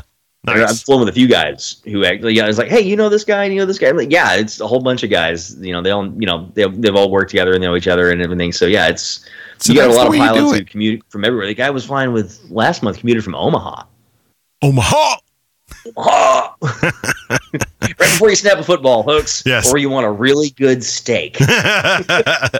So my point of all that is, ladies and gentlemen, go back to the 90s, the 2000s, that kind of time. Be your own motherfucking person. You want to build something or make something to sell something online or whatever, you know, come up with your own fucking thing. Take us, for example. We don't do it on YouTube or Twitch or anything else, any of the normal streaming platforms. We do it on our own. Yeah. We do ask for your support, but we don't expect it, and we don't do anything extra for it. We just say, hey, if you want to support us, here, support us. There's a link in the description. Other than that, whatever, right? Other than the fact that you get named a shitlord. That label will apply, folks, but you will have earned it. Yes. But that's what we do. You know, we do it differently. We do it in a different context because we found the problems with the other ones. If you find problems with the things that you have, find a fucking solution and build it. Become what you want to be. Like, I was looking for replacements of the desk because the desk that I have, it's getting older. It's fucking heavy. It's gigantic. It's older. I'm past it. I've had it for about 10 years now. I'm just, I want to get rid of it. There were some items about it that I liked, but there was a lot of items that I didn't like. I still want an L desk, right? I decided I'm not going to go out and buy a desk. I'm going to build a desk. So I went out and I bought all the stuff that I need to cut wood, design, and build a desk. Build your shit. Take care of your own car. Oh, I don't know how to do that. Well, fucking learn. And they're like, there are a lot of stuff, where I need to go buy a machine to do it. Right. The way cars are. Okay, fine. You can get an OBD2 scanner that'll liaise with your iPhone. I got one that goes to my phone in my Jeep right now. I've even got a check engine light right on. By the way, it's bank 2 misfire. I got to get that fixed. Like either bad coil, bad plug, or maybe bad injector. Yeah, it might be a bad coil. I did some injector cleaner. The injectors are not even that bad. Let me pull them out, and their tips are clear and stuff. And when I pulled out the plug, and the plug was fine, I was like, "Fuck." That's $100 at least, depending on the manufacturer. And everything's more expensive nowadays because everything's hard to get. Right. And supply chain issues. I was like, yeah, it's like, okay, well, the coil, unhook the battery, unbolt the coil, unhook it from its thing. From its harness. Plug in the new coil. Mount it. And just reverse the process. Yes. And ladies and gentlemen, you can do easily. YouTube is one of the greatest things that has ever existed. Thank you, YouTube builders, and now thank you, Google, for continuing it. But YouTube, as annoying as that fucking platform is, and we are never going to use it, that it is the greatest tool for that because people want to share that information. So sharing information of how-tos, YouTube is where you go. I've upgraded the headlights on my Corvette. I've upgraded the seats on my Corvette. I upgraded the shift knob. I upgraded the stereo. All the stuff I did myself thanks to YouTube videos, YouTube how-to stuff. I'm like, oh, okay, you got to undo this bolt here, here, and here. This is how you get the center console off so you can get to the stereo. I'm like, oh, okay. And by the way, here's how you do the shifter and everything because, hey, I did it, and here's a video on how. And I was like, oh, yeah. And same thing with, doing the headlights. It's like, hey, I've got LED projector headlights in the Corvette now that pop up. Yes. I was like, oh, I've modernized a 20-year-old car. I was like, cool. And all this shit was thanks to stuff that I saw on YouTube. Then there's people like me, who's an engineer, right? I'll take that shit apart and figure out how it's done by myself. Fuck it. It's how I built computers in the first place back in the 90s, and then I built computers. Oh, fuck. Sorry. I haven't built your computer yet. I'm sorry. I'll get to you. Anyway. Don't worry about it. It's like, hey, the money doesn't get here till next month anyway. So. Right. Yeah. So no worries. I got you. I forgot the other day. It's like, yeah. It's like, we'll get to that, folks. It's like, yeah. So build it your own goddamn self. Yeah. Because fucking seriously, you don't know how to build something out of wood, build something small. Yeah. Go to Lowe's, get a 2x4, bring it home. They're not cheap now, so. They're $9. They're back to lumber's back to being cheap again. Yeah, or ash. I got our white. I just got some white ash, right? Okay. And it was $9 for a 16-foot 2x4. No problem. No problem. Go to Lowe's, get a 2x4, bring it home. Even just start out with a freaking hacksaw. Yeah, I don't care. They're $5 or a wood saw, a standard wood saw. Yeah, $5. So $9 for a giant piece of wood, $5 for a saw. Get a tape measure and a pencil. Make something. Mm-hmm. Even just glue it. Don't even use screws. Don't use a drill. Just glue it. Or hammer and nails or whatever you're gonna do. It's like no. Just glue it. Build a box. It may not be the strongest thing in the world if you glue it. It may not hold that much weight, but still, it's okay. Here's how this goes together, and here's how the process works. Do some learning. Here you go. Build a box. Yeah. No top, just a box with no lid. A box. And that'll be where you throw your keys on your desk. You empty out your pockets into this box. Just build a fucking box. It is the easiest math that you know how to do. Your 6-year-old can do the math. Get the math done. By this. And cut it with that saw. You want to get special with it? Get some sandpaper. Make it nice and sanded and smooth. Get the splinters out of it. That's it. And then maybe stain it or finish it with something else. It was like seal it maybe. Hey, by the way, you put a good sealer on there. It's waterproof. You can get this thing. You can get this thing wet, and it won't hurt anything. And you can build something you put out on your deck or on your front porch. Build a small thing for flowers. Build your own little flower box or something. And those are awesome. It's just a big fucking rectangle. Yeah, and maybe drill a hole or two in the bottom so water can drain out. And easy, folks. And then you put dirt and the buds of the flowers or wherever it is you're going to plant. You're going to grow some basil or some rosemary or whatever, or some weed. Let's be honest, folks. You can grow stuff. I'm like, all right, fine. It's easy to do. How you doing? Just get out there and take some initiative. And learn. I promise you, if you're not sure, ask. There are plenty of resources out there that'll give you plenty of useful intel on how to do this and useful instruction, often for free. If anything, you're paying them by complete proxy. You know those ads that we get pissed off about? That's paying them.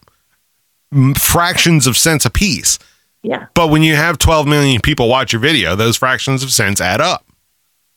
And eventually you get to the point where, okay, screw YouTube's ad money. I'll get a sponsor. And I was like, yeah, you got to sit through my 60-second sponsor plug or whatever, but fine. If it enables me to continue making these high-quality, well-made, very informative videos, great. Fine. Like Linus Tech. Linus Tech, this guy has been, and every one of us fellow IT guys know exactly who the fuck I'm talking about. This guy's been doing reviews on electronic equipment, computers, processors, memory, builds, cases. He's done full builds in the shortest amount of time, all kinds of different things as far as tech is concerned. And then he's also talking about new technology that comes out. Now, he's with those same people. He's with the sponsors, right? Squarespace did one for him for a long time, stuff like that. And he now gets new technology before it's released to the general public to do a review and show, because he's going to be dead straight fucking honest. And people that want somebody with that honesty give their product to him for him to try out. And to either A, sell it like a boss because he went and put it through its paces and he was like, hey, it was pretty good. It was pretty good for the price. Yeah, it's all right. Or they gave him this it was like an 8K TV. And he puts this 8K TV up after he redesigned his basement or redesigned his living room or whatever it was. He put it up, and as soon as he turned it on, he started finding dead pixels. And he's like, what the fuck? What the fuck? What the fuck? What the fuck? And these weren't dead pixels like lost light pixels. These were cross light pixels. These were green. Bright fucking green. So you could see them. It's not like my TV upstairs right now. It's got a billion lines and they're just dead lines. It's a big green pixel in the middle of your blue background. You know, it's like your shirt and my shirt, red and blue, you know, red and green. You know, you can see me like a boss. You could hide in whatever you're doing. You know, you are the red shirt though. Don't do that. We'll get to that subject. Yes. Next break. Anyway, so when you first do it, when you first learn whatever it is, or when you build whatever it is, you'll be hooked. You only have to do it once. I've mended something. Yes. I forget what I built, and I said that. I even sent that to our group chat. I've mended something. I mended it. I didn't just smack it with a spanner. I didn't just beat it with a hammer. I fixed it. I'm going to fix other things. What else? It's cathartic as fuck. Seriously, you build something and you're like, dude, like I built a Faraday box for my keys, you know, because that's actually one of the best stealing things that people do is they'll run around with a repeater, right? They'll go up near your house to this repeater, and this repeater will pick up the RF signal from your keys that emanates all the time. It'll kick it and then boost the shit out of it. Now you've got a controller that is connected to your box, that repeater, and you're just walking around unlocking cars based on what it picks up. Yep. So if your keys are sitting in the bucket, you know, at the front door or whatever, somebody can walk up near your front door, not even like crazy near it, just near enough to it. Yeah. Boost the signal. They've got a key fob that's sitting right next to your car. Unlock the car, get in, power the car, and leave. Or just get into it and rifle through it and steal the shit that you're a dumb fucking cunt face bitch for leaving in there. Like all the people that are like, oh, my gun was stolen. Oh, where was it? It was in my unlocked car sitting in front of my house at 2:00 in the morning. It was in my locked car, but somebody unlocked it.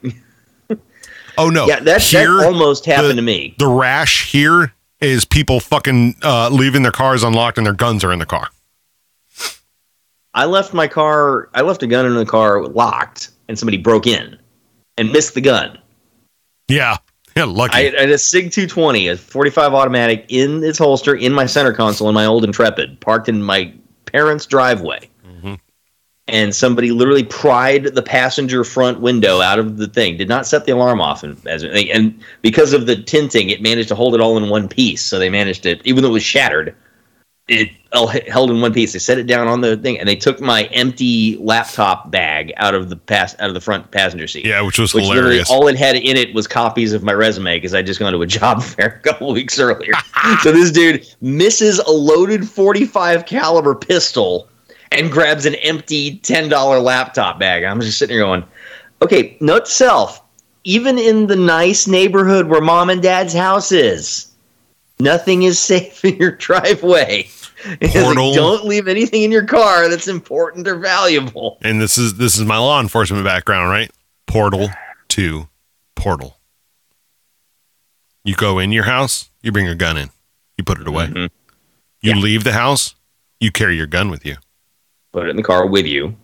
Or on your hip. More, required. But if you can't wear it into whatever you're going, yes, in your car with you. And then when you get back home, take it with you inside, just like you do with your keys. Back through the portal. Portal to portal. And I don't give a fuck what kind of gun it is. I put my rifle in my gun rack inside. No. Portal to portal. Stop being a cunt. House is more secure than a car. Especially if it's like something that's visible. It was like, oh yeah, I put the gun rack in the back of your pickup. So it's easy to spot. And so you're like, hey, I need a gun. There's one right there. Smash. And takes gun. No. Don't. God damn. Don't do that dumb shit. It's like, yeah, I learned that shit when I was 24. And it's like, made that mistake. Got away with it. Not going to make it again. Like the other day, I forget where I was going. I was at some store or something like that, and I was wearing my bicycle shorts, or my exercise shorts, so I couldn't really carry because They don't have, even tied all the way up as tight as I can make them, they don't have enough oomph to carry a retention to carry the extra weight of unless it's like a P380 or something, like a Kel-Tec little tiny light as fuck thing. Well, even if I carried my my Smith & Wesson, my shield. I'm talking something smaller than a shield. Oh, no, I could carry the shield. I can carry my 40 shield on it. As long as, single stack, I can carry it on it because it's, it's enough. But I can't carry my, full loaded 17+1 Glock 19. It doesn't work like that. That's a bit too substantial for little heavy. little heavy. But anyway, so I leave in the car, right?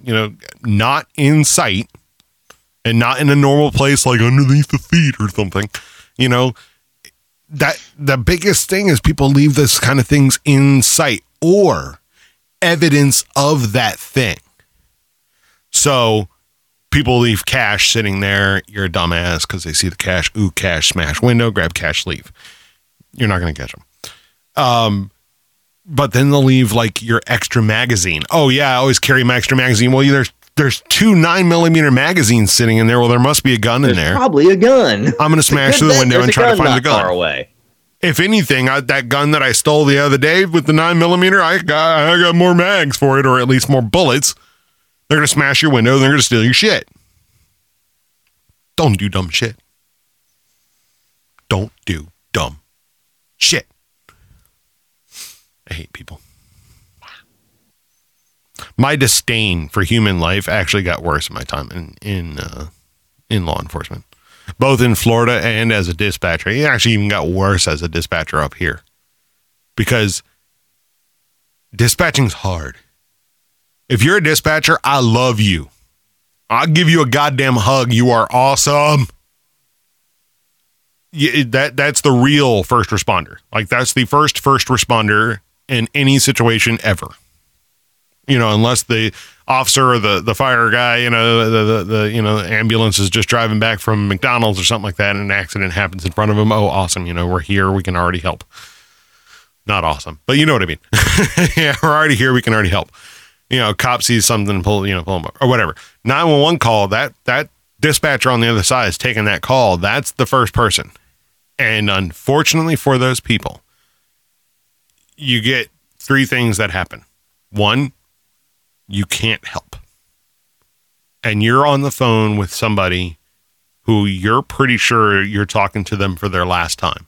Medical, fire, violence, whatever it is. You may be talking to them for the last time in their life. You're the last voice that they are going to hear. They get into a bad car accident and get the call off, or the car automatically calls, 911. We pick up and you're talking to that person. Hang on, we got your location. We're on our way. Stay with me. Tell me about yourself. Tell me. You may be talking to that person until their breath stops. Like I took a call in Frederick County with a fire, right? House fire. The neighbor actually called it in. Right, like, hey, this house is on fire, okay, address and stuff like that. And you sees flames. So I tone it out and I get, the army going that way. And he goes, I don't think there's anybody in there. I don't see their cars or anything like that. I was like, all right, well, just make sure you stay away from the house, blah, blah, blah. And we hang up the phone and the departments are heading that way. Well, the departments get there and they go in, they say, we see visible flames on side Alpha, Bravo, and Charlie, front, right, back. And, they go in, they make entry. Got their water all set up, start doing entry. Well, they were entryed in there for 2, maybe 3 minutes. And they called for a medic. And they said that they found a female adolescent victim. Patient. And I'm like, oh, fuck. Then they go back in and they find another adolescent victim. And then they go back in and they find a third. This is the elderly female victim. Grandma and both grandkids. And they were both gone. And I couldn't, here I am talking to the guy on the phone. He saw flames, and I had to make sure that he and all of his neighbors stayed the fuck away from the house, because if they go in and try to see if anybody's in there and they die from smoke inhalation or fire burns or, a beam falls on their head or, whatever, keep them away from the house. But then you start questioning yourself. Like, oh, if I hadn't said that, would they have dove in there and been able to rescue the little kids? Or what if I toned it out just a little faster? Or, you start questioning yourself. And some people don't question themselves anymore because they've been through that situation 35 times. But the cool thing is about the county that I worked for is they knew that after it was done, everyone involved should go to a counseling session. So we actually went to one of the stations, the station that I toned out for it. And we all went there, and there was like 15 of us, I think, sitting around in a circle and just talking about the situation, talking about what we went through. I was training. It was one of my first calls that I took as a dispatcher. One of the first 911 calls I took. So here we are going round robin around, it was like kind of being on the 12-step program, talking about, what each one of us did. And then the guy that actually found the first kid, the firefighter that was there for the first kid, he was there. But the guy that found the second kid wasn't there. And it wasn't because he decided not to be there. It was because he needed to be elsewhere. Like a hospital elsewhere. Like being checked out elsewhere. You know what I'm saying? And it fucked us all up. It fucked us all up for a while. And that's when I realized, fuck, man, I've been on the other side of the radio. And I've gotten the call. And I'm in mission mode. Have I showed up to that mission? Have I shown up to the field and found it where I couldn't do anything? And here I am responding to a situation that I just need to assist in the cleanup kind of a situation. Yeah. But I floored it, and I got that 350 revved up to 6,000 RPM, and I'm flying down the road and lights and, sirens and shit. And I tried. And I was there to help the situation finalize, right? As a dispatcher, you can't do that. As a dispatcher, you're there to send the army and pray. And the fact that there's people out there that do that still, and they do it every day, all day, the true first responders, love you guys. Seriously. I've done what you've done, and it sucks. It really. Now, do you also get comedy? Absolutely. I've been on the other side of the radio, right? I haven't dealt with this before where somebody calls the police station and says, hey, my name is this. I'm wondering if I have any warrants out for me. That was my reaction right there the very first time I got that call. I was like, oh, no. By the way, the right answer to that call is I can't give that information over the phone, but if you come down to the station and ask the person at the front desk, they'll be able to tell you right away. Do you know how many people have recently failed some at that? sheriff's department is like, they have like a whole bunch of weed or whatever. Somebody's like, yeah, it's like, if you want to come claim your property or something. We're trying to get in touch with the proper owners of this property. I'm sitting here going, you know, at some point, some idiot has actually fallen for that. Oh, yeah. The dude that I talked to on the phone the first time I had that, he's, I told him he had to come down and find out for himself. And he came down, and sure enough, he had one. And they just had to book him and then release him because it was just, it's like really basic one. Book him, release him, and give him a court date and stuff. So, but it was really fucking hilarious. Like, I thought it was going to be one where like the dude was like, oh yeah, hell no, I'm not coming in there. Or if he did come in there, they came in and said, I want to know if I have any warrants. And then they're like all rushed out because he was wanted for some like crazy murder or some shit. God. Or do I have any warrants? Oh, you got a very big one, dude. My favorite call when I was in Daytona, a sergeant pulled over a guy who was riding his bicycle with no headlight. Illegal in Daytona Beach. Right? Pulled him over. Guy wasn't giving proper identification, wouldn't even give his name and birthday. We can look it up in NCIC. Didn't want to give any of his information, or he kept giving wrong information. Now, you do that is a charge, ladies and gentlemen. If you provide incorrect information, that is an actual charge that they can then charge you with. Well, I finally get the information on this guy because I'm talking to him through the window while my sergeant and my partner was a corporal. We're over there just talking, and I'm standing near the car, and the guy goes, "Hey, man." I'm like, "Yeah, what's up, dude?" And he goes, "Think I should just tell him what my name is?" I was like, "Yes, you should tell us what your name is. We're going to find out anyway, especially because it seems like you may not want us to know. So when we fingerprint you, we're going to find out. We're going to find out. And if you tell us and it becomes a surrender, it looks really good." He goes, "Hi, man." He tells me his name and his DOB. And I go and we run it. And sure enough, he's got a felony murder extraditable from Jersey City. So, damn. Yeah. So he's already, he's been searched and patted. He's, sitting in the car. So he's like, all right. So we drive him over to the station, get him out, put him out there. And he goes, "Man, can I have a cigarette before I leave?" And I looked at my partner and corporal. And I said, he goes, "Why?" I was like, "Dude, it could be a couple of months before he gets one again." He goes, "Yeah, one last one." This is true. I was like, "Yeah." And we gave him, he had noopies. Gave him one of his noopies right before we took him into the building. And then, of course, ladies and gentlemen, if you pick up somebody that you have to arrest, especially an extraditable or a felony or something like that, that shit sucks because you are off the road for hours doing paperwork and sending this person to that person, then filling out the report, and then doing this, and then doing that, and then cleaning off your shit. And, depending on what it was, like if you had any evidence or anything, now you have to evidence lock up, and that's in 2 different buildings. Often, in a larger station, it's 2 different buildings. It can suck. So that's why they get kind of heated if you make them have to arrest you and take you in. They get heated because now you just took them off the road for like 4 hours. Fuck you. Wait, what was the joke that Chris Rock said? If the cops have to come get you, they're bringing an ass whooping with them. Yes. Yes. If you make the cops come and get you. Also working dispatch, I didn't realize how many people actually do turn themselves in. It's a surprising number. Like, not just that guy who called and asked if we had any warrants for him and I had to give him the spiel, right?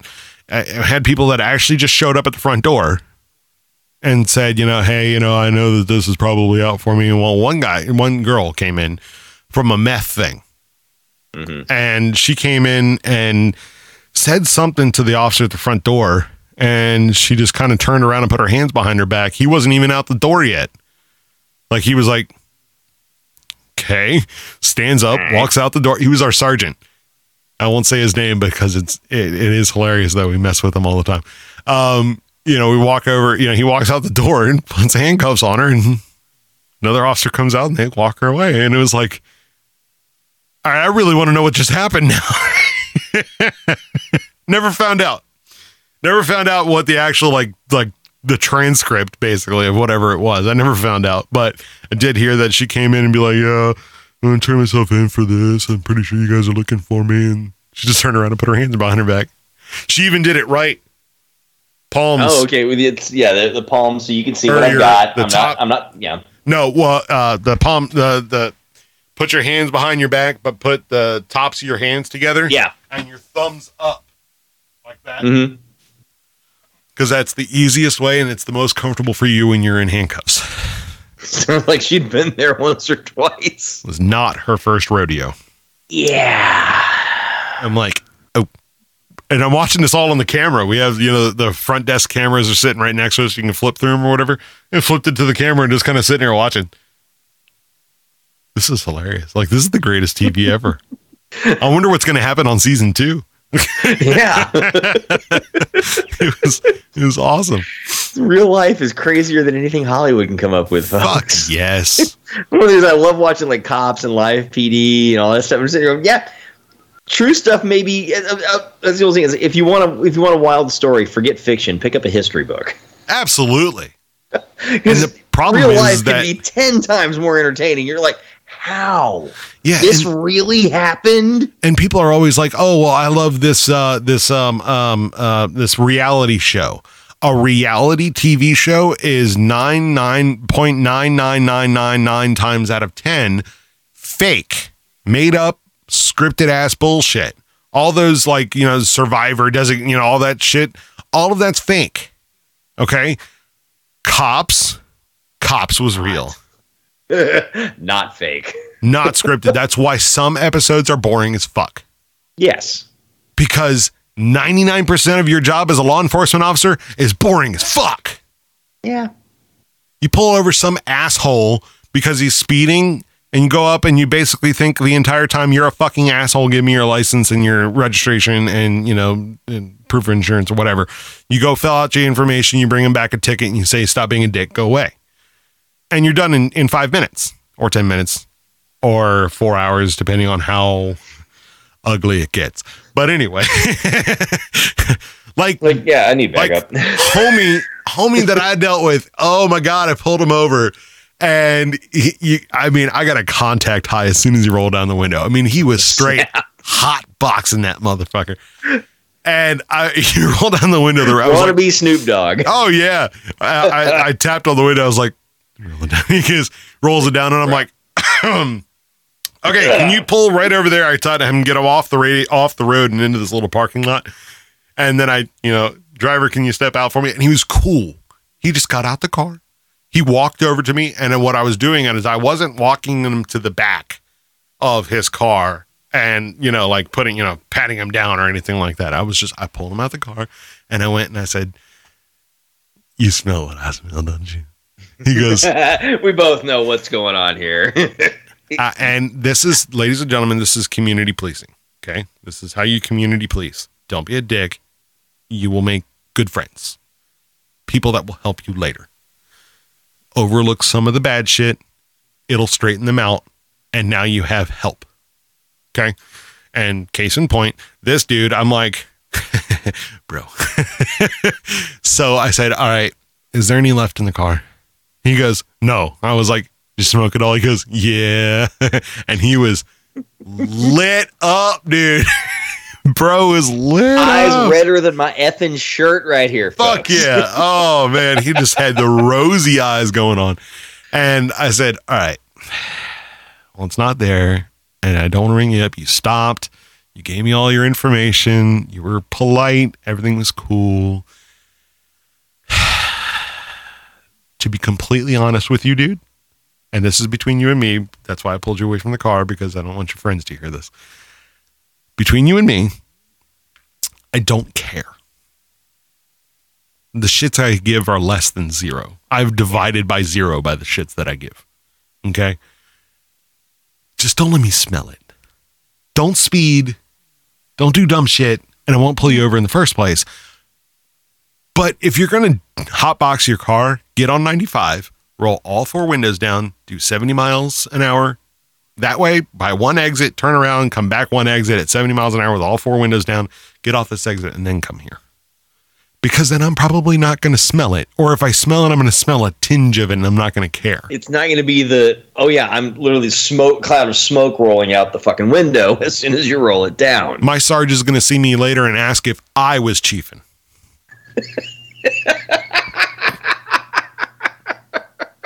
It's not going to be a good conversation. Don't dump your bong out the window on the fucking freeway. There you go. Right? PSA.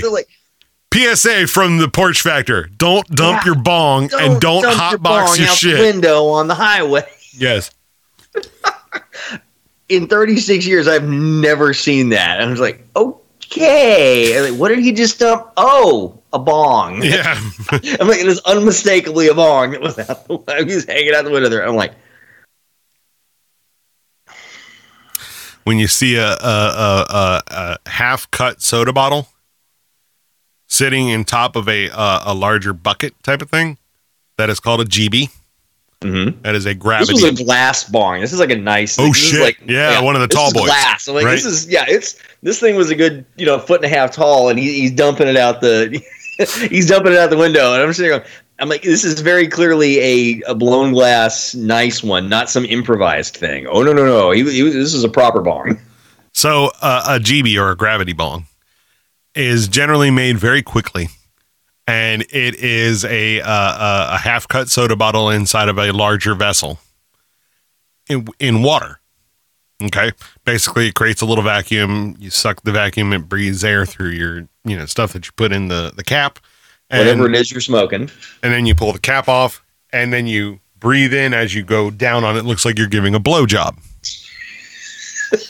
I don't know who came up with this shit, but I'm like, necessity was the mother of invention, I'm thinking. You like sucking D. Pucker your lips up like you're S and a D. And breathe. Here's a linger longer, folks. Linger longer. And breathe in. Breathe deep. First time I saw it, I was like, all right, I'm leaving. Like, oh, you don't like weed? I was like, no, I don't like you. I don't like it that much. And after that GB conversation, everybody hang on. We'll be back for the last one. It's The Porch Factor on 7600thesquawk.com. 833-441-2220. We'll be right back. If you haven't already, please make sure you like and share all of this goodness. We will make sexy time together.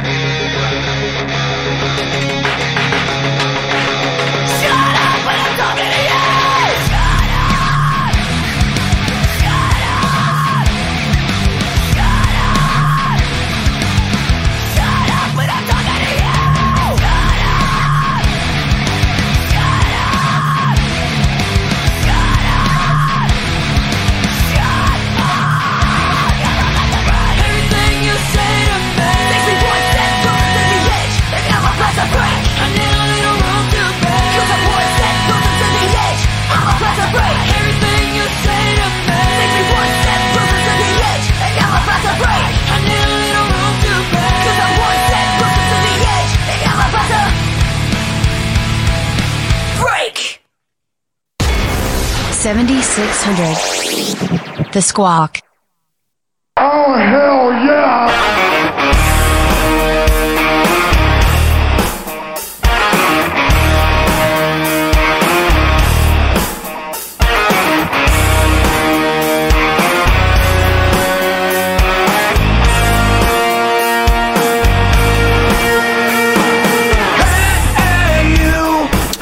Hey, you. What up, Scrippers? And all you crackers. Welcome back to the show. Porch Factor at 7600thesquawk.com. Don't forget 833-441-2220. That's 833-441-2220. If you're listening to this as a podcast, you can call that number anyway. And you can leave a voicemail. And when you leave a voicemail, we might play the voicemail on the show if you're a douchebag. Especially if you're a douchebag. Give us material, folks. Exactly. Or you can call live and you can talk to us while we're on the air. 833-441-2220. Welcome back to the show, the final air break of the show. So we have discussed on this show a lot. I'm going to finish my fucking statement, and we're not going to get sidetracked so that we can move on to the next thing. Okay? Hey, well, we've been at it for 2 hours now. Exactly. What I was going to say. Back to my promo. Let me finish the frickin' promo. So basically, yes, I did all those things and I loved those things, but I realized that I couldn't do them and I got rid of them early and I went back into something that I knew I loved so that I would be happy going forward. My whole point of this, though, is do what you love, but also follow the movie Robots line. See a need, fill a need. If you see a need, like, oh, we need more pilots, and you love being a pilot, you love flying, go be a pilot. Can't quite make it a pilot because you didn't really like it when you got to get out early. Go do something else. Find another need. Fill a need. Build something. Mend something on your own. Because you may find that right there is going to make you so fucking happy. And here's the thing. You make something, you can live anywhere in the whole country. Because pretty much the entire country is accessible by delivery services that can get you the materials that you use or you need. You can live in the smallest podunk town and get wood and nails and hammers and metal. So, Whatever. If you're using woodworking, welding, whatever it is, if you make it, you can get the materials that you need and you can live anywhere. So you want to build a desk like I'm building right now. I'm building an L desk. I'm using very good quality wood and I've got it with like built-in, power and cable management sections and all kinds of cool, drilled the holes for the cables to go through it. And I'll take a picture, when I'm done with it and we'll use it on the show. But I'm building it myself because to buy this fucking thing would be about $2,000. And I can build it for about $500. Yeah. So I spent the $500 and now I'm having fun building it. So I saved $1,500, still got what I wanted, even made some enhancements to it. And I'm going to be much happier. Build it on your own goddamn self. You will be very fucking happy. Fix your own car. Now you know how your car works. Fix your own computer. Now you know how your computer works. You don't always have to. Now people get mad at me. Oh, you're taking the livelihood away from this. No, there's going to be always tons of people that want somebody else to do it for them. But the people that complain, fuck you. Go do it on your own goddamn self. And you'll be much happier as a person. You won't be such a cunt. There's my statement. Go do it your own goddamn self. See a need, fill a need. I can't even trademark it because it was trademarked already by a movie. Anyway, go watch Robots. It's a great movie. Anyway, so Drew, you live in SVT land. I want my SVT.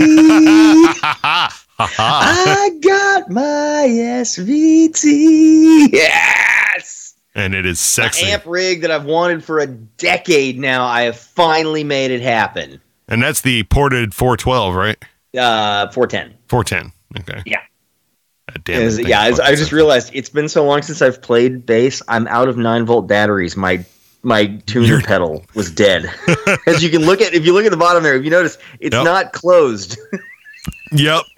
I had to unplug the thing because I realized, oh, wait a minute. The 9-volt is dead ski. Do you have active pickups? I don't have a pedal power setup because it was that and my Sans amp were the only pedals I ever use. Oh, Sans amps are so good. And Sans amp, by the way, this thing, heavy as it is the OG of what the Sans amp wants to be. That is correct. That is very correct. The Sans amp is the poor man's with a bad back version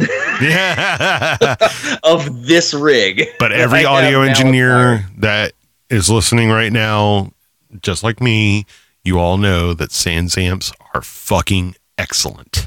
Honestly, run a Sans amp into a real SVT and you make it it's like, how do you make an SVT rig sound better? Run a Sans amp into the front end of it. It works. So I don't intend to sell the SansAmp, folks. I'm hanging on to that pedal. I had one guy come into the studio, and the preamps on my rig are very good. So you can just plug your instrument in directly in, and we can use modeling. We can, do whatever you want. If you have a SansAmp, you're bringing the fucking SansAmp, and you're putting it here on my desk, and you're playing through that. We can reamp. SansAmp come in many forms. That's the one. They got pedals. They come in rack mount. Yes. Geddy Lee, actually from Rush, has been using a SansAmp. I think it was originally an RBI, and then eventually he moved over to the RPM, which was the parametric equalizer version of the SansAmp. And that was the cornerstone of his bass rig for the last 20 years. So, he realized, hey, you know what? I don't need giant cabs on stage, and I can cut way down on the stage volume just running DIs. Mm-hmm. And it's like, and then after that, we get rid of the wedge monitors and go to in-ears. And holy crap, we've cut down so much on the again, folks, 25 years ago, first concert I ever went to was Rush. My ears were ringing for the next 3 days. I took Dad to go see Rush 8 years ago, and holy crap, I was sitting there going, I can barely hear these dudes. It was like, and it wasn't because my hearing's bad. I was like, the volume was so much lower, and it was the same kind of venue. It was the hockey venue in Fort Lauderdale, Sunrise. Is where the Florida Panthers play, and it's the same exact sort of venue as the Summit in Houston, where I saw them the first time, and it was so much quieter and cleaner. Yes, because it was just, it was assaulting me because it was my first rock concert. So I'm like, my God, I've never had volume like this in my life except at a racetrack.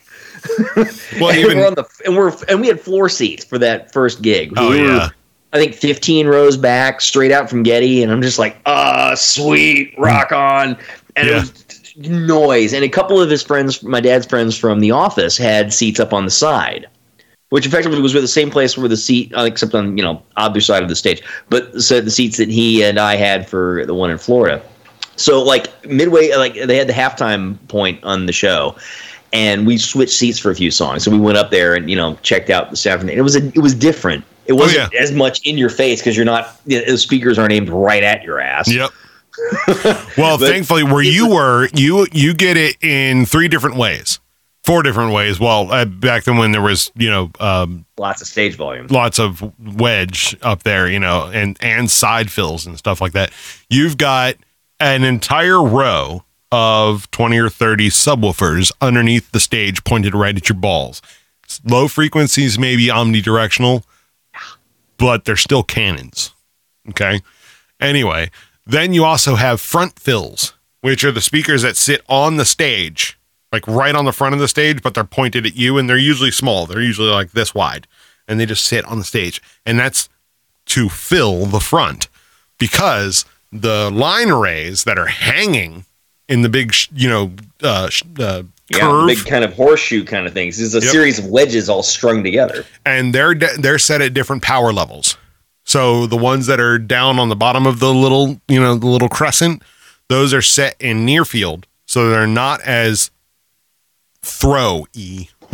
They have less dynamic, push. And then as they go up, their settings change to where these up here, these are long throw. So they get projection for those high and mid frequencies to reach to the back. Now in those big amphitheater type places, there's usually another section of just front fills, essentially larger, more wider range front fills that are the second level. And what they're designed to do is, because of the time delay, especially in an outdoor venue, the time delay. They were indoor venues in these cases. Both of these were hockey arenas. So and that's you don't have these then for the satellite, the second zone. You don't have those in those kind of places. But in like the outdoor venue, like our Nissan Pavilion, which is now Jiffy Lube Live, but I'll never call it Jiffy Lube. Or the joint Lube. over in Tampa where I saw them. Yeah. It's right next to the state fairgrounds or whatever. Yeah. In Florida. Yeah, all those outdoor amphitheater, those big boys, and most of it's covered, and then there's lawn seats or whatever. The lawn seats generally have speakers right in front of them on the edge of the pavilion. And those are because of time delay. Because the further you get back, remember, sound takes a second, or is as much slower than light. It takes a not a minute, but no. It takes a finite amount of time to reach you from where the source is. That 300 millisecond delay is very noticeable. So you'd actually get like 2.5 hits, sitting back there. Like you'll get the prominent hit is the one from the speakers right above you.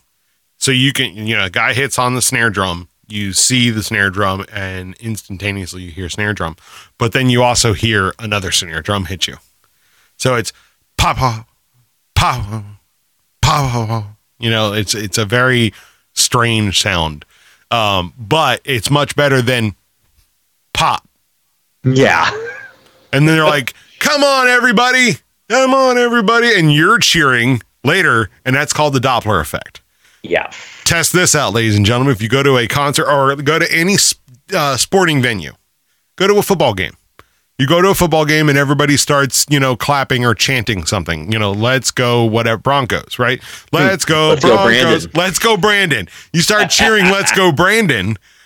And on this side of the horseshoe, you've got let's go, Brandon. Everybody here saying it at the same time. And that effect goes all the way around. But you hear, let's go, Brandon, let's go, Brandon, let's go, Brandon, let's go, Brandon. Even though you sound like you're in the same, it's the Doppler effect of the time delay between what you hear and how it gets around. So you'll hear it like at the WWE, right? Somebody will go, we're doing insert random one here, this is awesome, right? They always do, some good match going on. This is awesome. I think they might have even done that in the one we saw him in Jacksonville, or maybe it was one in DC when we were up in the skybox. Yeah, maybe.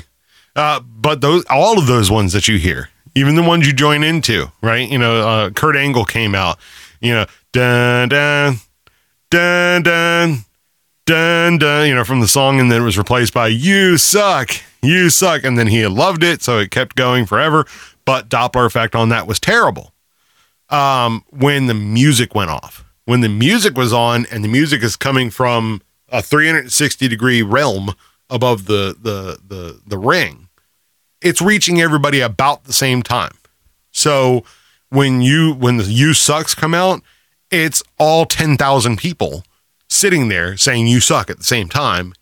And it hits at the same time. It's converging where the microphone it's a different kind of arrangement because the ring is at the center of the venue. Right. Versus, say, at a rock concert, you get a stage at one end, and it propagates in not omnidirectional, or rather, it's a different kind of dynamic. The fluid dynamics of watching it is very interesting, by the way, because, ladies and gentlemen, it works exactly the same as water. That's why aerodynamics is the same as fluid hydrodynamics. So, like when you watch a plane being, it goes through some weather, right? And you see the wing vortices come out and then do the wrap thing all the way behind it. Without that smoke or that air or anything like that, you can hear it. You hear as the plane goes by, like 10 seconds after the plane has gone by, and you hear all that, going through the air. Those are those wing vortices that you can see when they go through fog, a cloud or fog, or they have the streams coming off, something like that. You see those. If it's very humid, you like right at the edge of the wing flaps, you'll get a nice solid vortex coming off the back of each one of those. Yes, but it's off the wing, off the flap rather than the wingtip. Yeah, because usually the wake turbulence comes off the wingtips. So it's like, no, okay, This happens all the time if it's really humid. I see this all the time. It's most noticeable. Like if it's just rained, or if it is raining, it's like but it's you see these really solid vortexes coming off the ends of the flaps. It's so cool. It's stuff cool. we get to see. See, that's the other thing. I see this every day at the office. Yes. I get to play with new technology every day. Find something you love and go do it. I was like, flying will try your patience, especially if you do it professionally. But every job, so much fun sometimes. Every job tests your patience. Yes, but sometimes it is so much fun. It does. Now that's where, like, if you find the silver lining in it, that was what I was talking about.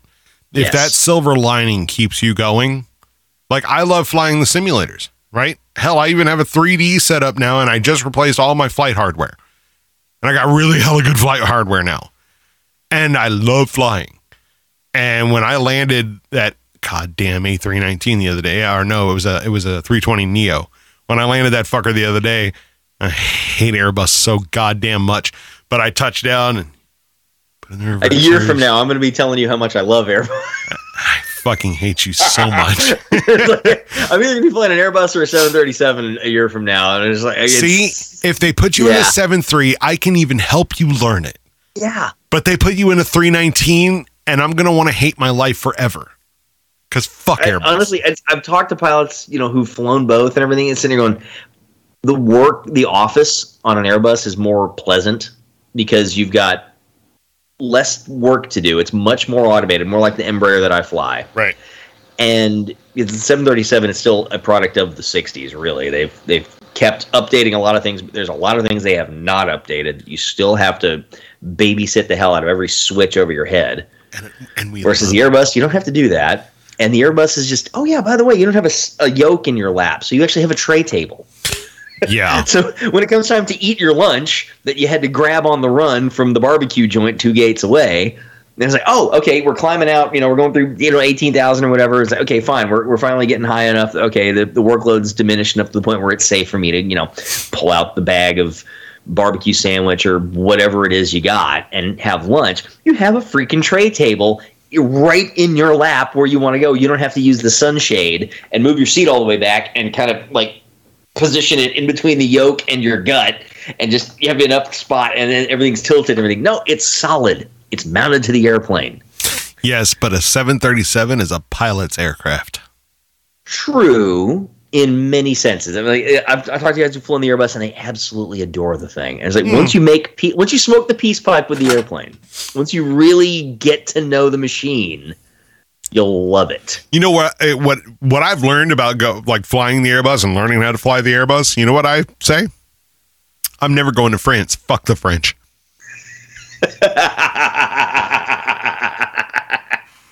The most French thing I will touch is something that we actually made, and they're called French fries. Fuck you. Which are actually Belgian. Yeah, exactly. Made with praties, which is why I love them, because Ireland. Love praties. Anyway. Drag a potato through South Boston on a string. Thanks. Better with beer. Thanks for coming out. I do love how his return thing when they're, after he was obviously gone, they did, the hockey monologue thing. And at the very end was they finally brought that line back that they had cut out from the original movie. Thanks for coming out. It's so good. Drew. It's been so long since I've seen the second one. It's like, I saw the first one a zillion times. It's been way too long since I've seen the second one. Drew. Mm-hmm. It's on Plex. I'll have to fix that. Again, I've tried to log in and it's doing its usual thing where it doesn't seem to recognize that your server's online. I'll work with you. I think I noticed that the other day too, because I was on Android Auto, and it does have the Plex app while you're stopped, so it's available. So you can watch movies and stuff through your phone on the Android Auto on the screen in the car.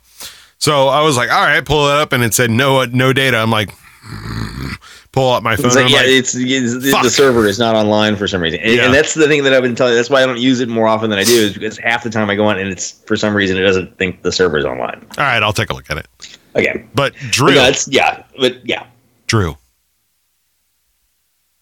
yeah. Captain Kirk has been to space, motherfuckers. Yeah, Captain Kirk. Yeah, is now an astronaut. Captain Kirk has been to space. Scotty's ashes have been to space. Captain Kirk's done it while still breathing. That motherfucker is 90 fucking years old. He looks and acts like he's 60. Yes. The man, he hasn't aged since Generations. No, you're absolutely right. He has Generations, Star Trek 6. Yeah, it's pretty much he's been there all through Boston Legal, which is the fun part. Was he played Denny Crane. He's like, you know what? I've done some great characters. Fuck it, I'm going to create another one. Yeah. And some people even remember him as that only. They didn't even remember him as Kirk. And all of us are like, oh, look, Kirk's on this show. And they're like, who's Kirk? And I'm like, you're Kirk. Yeah, you're a fuckboy. Shut up. Honestly, to be honest, okay, I think I'd seen the movies before I'd ever seen the TV show. So I always knew him as Admiral Kirk. Ah, okay. Yeah. Because, I think from like Wrath of Khan on through like the next couple movies until they demoted him to captain. And it's like, but yeah, I remember the first movie I ever saw him in was he was Admiral Kirk. By the way, those two drinks together were excellent. I'm a happy boy. Just 2 drinks. The margarita and that whiskey. Oh, yeah. Ron's enjoying himself, folks. A little heavier than normal. Anyway, and I ate right before the show to quell this, right? But it did not work. Anyway, went to a great place in Arlington for lunch today. It's called the Airways Burger Grill, Airways Burgers, Airways Hamburger, something like that. It's a joint. Literally, it's got nothing but planes and pictures and all kinds of stuff. It's like 2 blocks from Jerry World. Fuck yeah, yeah. And it was like it's a hole in the wall kind of joint.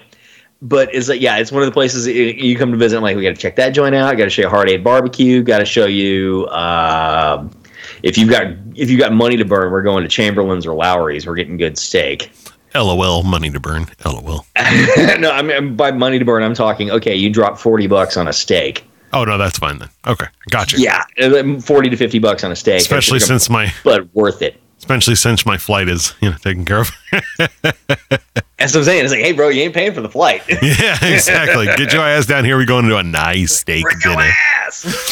I just don't want to wear a fucking mask for 2.5 hours. Fuck you. Oh God, I know. It's not a pleasant experience riding on airplanes right now. No. I despise flying deadheads. I would drive to you before I flew. Yeah. And my Jeep has got issues right now. Flying is free, and it's like the flying's free, and you'd rather pay. I would rather pay and take 2 days and stay at a hotel. It's a solid 2-day drive from Dallas to DC. Yes. It is not a quick deal. So yeah, that's saying something. I'd rather do that than take a 2-hour free plane ride. Honestly, you get the damn paper mask that they'll hand you and everything, and it's like, okay, you can put up with that for 2.5 hours. It's like, okay, it's the point where I'm like, all right, eventually you do get used to it. It's like it's just something you put up with for now. Yeah, no. Until the day finally comes when we can ditch this shit. I really find breathing freely and understanding what each other is saying. I never wear one anyway. The only time I wear one is when I'm getting paid to. Yeah, I wouldn't even do that. No. No, it's to the point where it's like, okay, it's not enough of a deal breaker to the point where I'll mortgage my entire career because of it. Like, I'm 12 years into this career now, right, and I'm doing fine. If that's the only thing that's stopping me, I'm like, okay, I've put up with worse. Yeah. If I haven't quit by now, this ain't gonna get me to quit. Well, me, like several other millions of people that were like, no, we're not flying. We're gonna drive or whatever, we're not flying.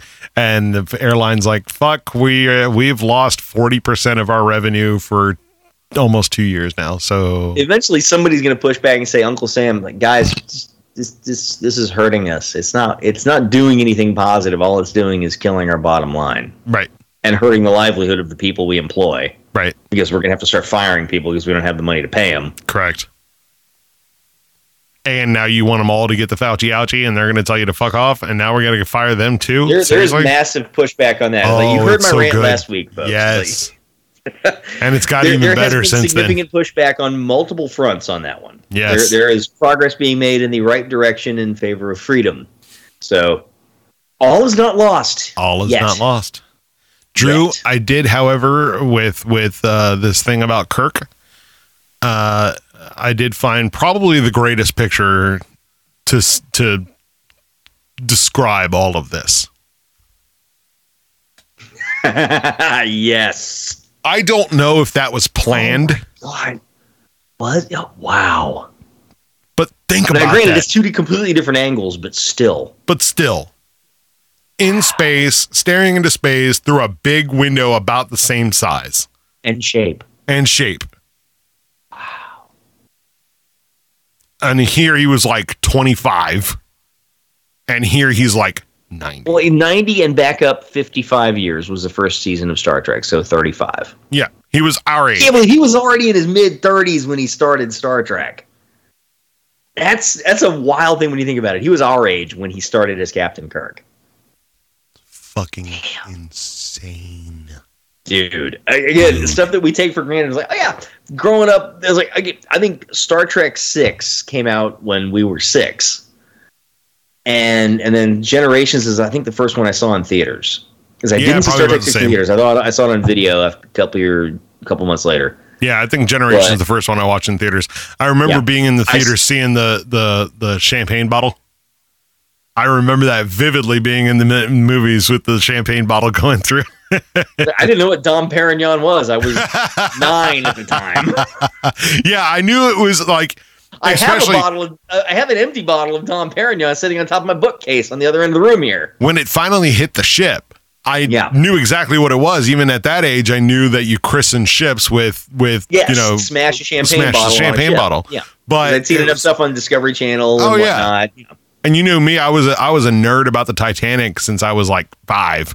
I was like, yeah, that's how you christen a ship. Titanic. You smash a champagne bottle. So you christen a lot of stuff. I'm saying people do that for all kinds of things. They were going to do it for the 747, and they realized, oh, wait a minute, we smash a champagne bottle against an aluminum airplane. That's probably not the best idea.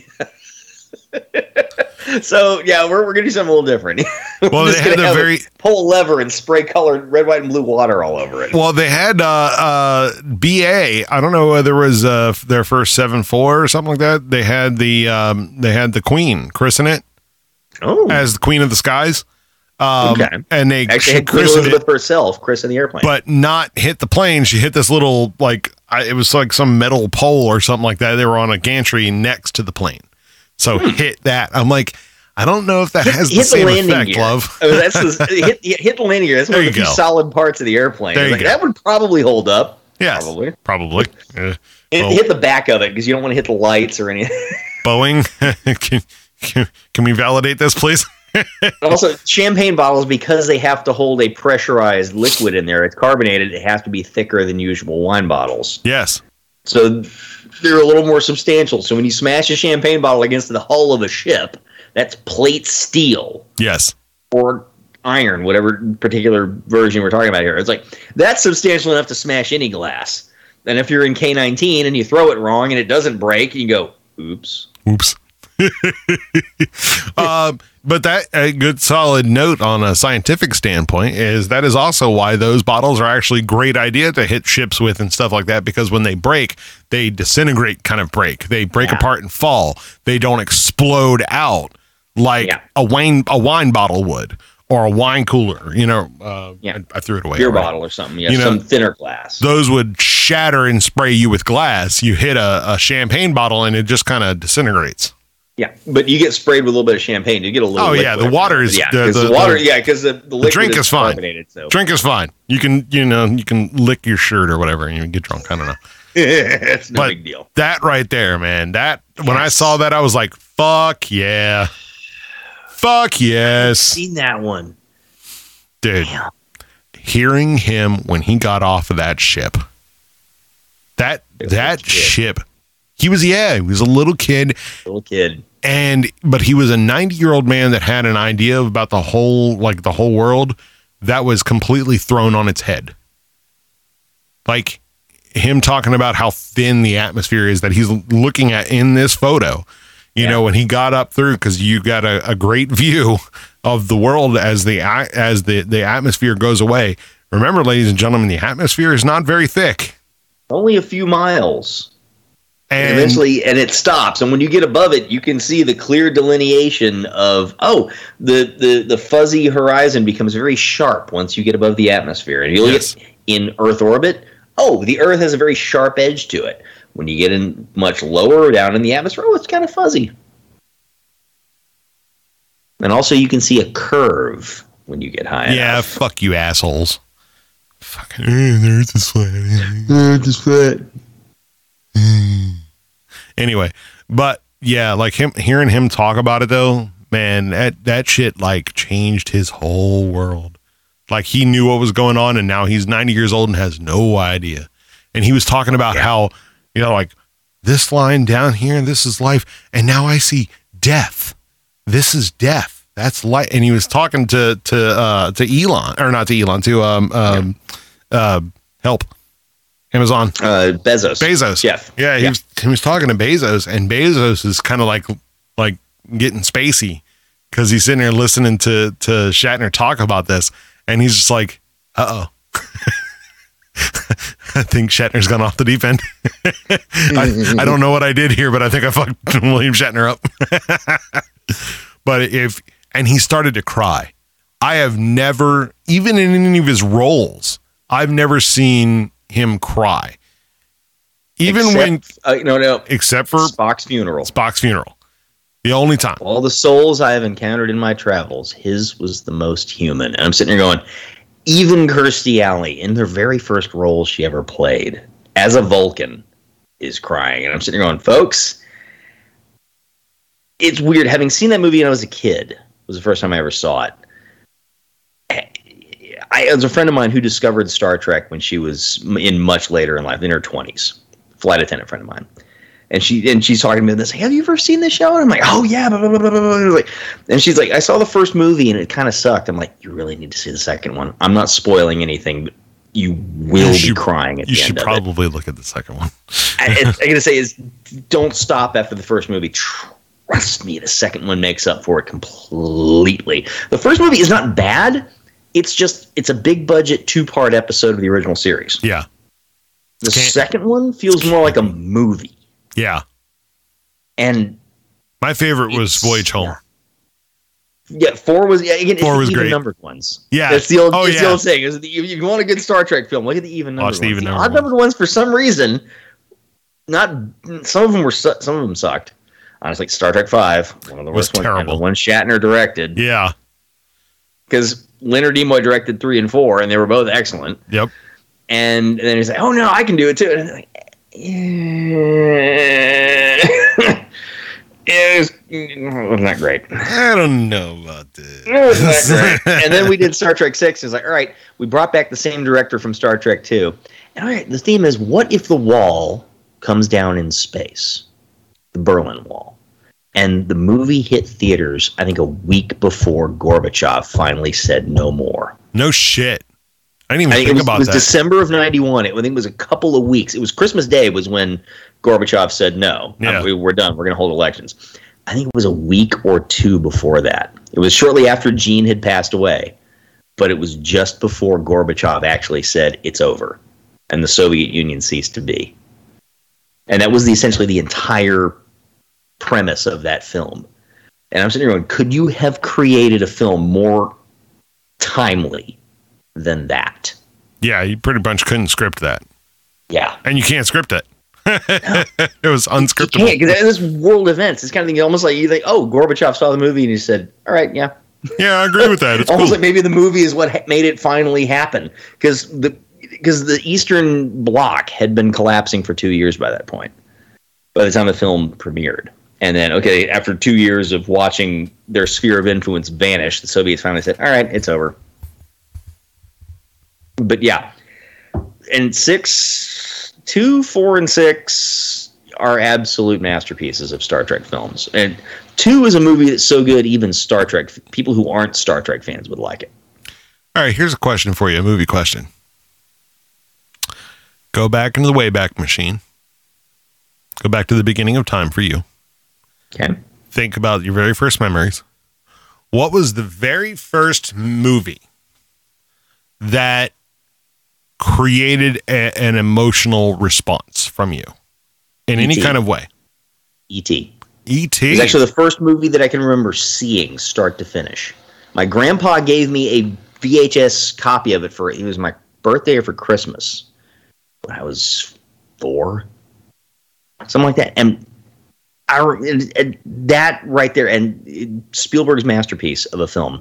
You look at the entirety of the end scene when E.T.'s leaving, and how if you take the John Williams score away, it's so awkward to watch. But I'm sitting here going, the music was what made that film. It was already a great film, and it was such a great job that John Williams did with the score. Spielberg actually re-edited the bike chase to match up with the music. That was the need for it. Okay, this is the big bike chase at the end and everything, where they're running from the government. And he saw it. He's like, okay, I've got it all set up and everything. And then he heard John Williams' score. He's like, oh, no. I can play around a little bit, cut a couple seconds here and there, and the whole thing, just the music perfectly complements that entire sequence.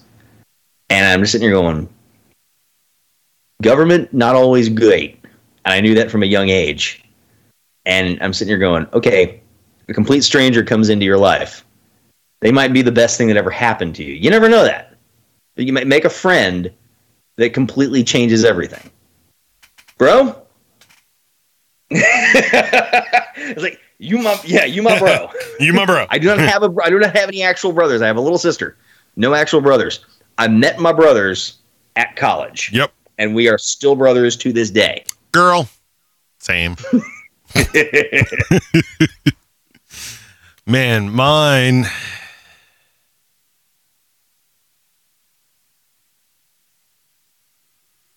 I didn't think about my answer to this question when I told you. He's like, I knew the answer before you finished the question. Yeah. It's like, nope. I've known this since I was 4 years old. E.T. God, I can't think of it. No. You know, most people by the time they're that, especially, you know, us, nerdy Disney kids, right? Would say something like Bambi or something like that, right? You know, death of Bambi's mama, type of thing. But I really didn't get hit by movies until probably Titanic. That was okay. We're talking 12, 13 by that point. Yeah. And, obviously I was right around the time that I was going to be in that other movie, in Deep Impact, right? We started filming that in 96. And,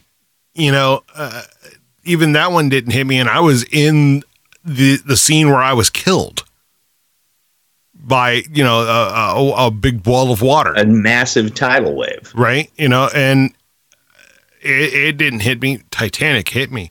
And I think the reason, not the Titanic didn't hit me because of Jack and Rose's story.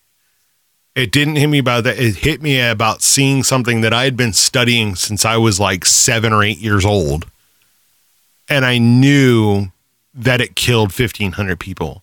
And that, you were there, you were basically there watching 1,500 people die in front of your eyes and seeing how in a desolate space they were. And you could think of it, the black of night, no moon, completely dark water. They are literally the only light for a long way, over 100 miles before you got to the Californian.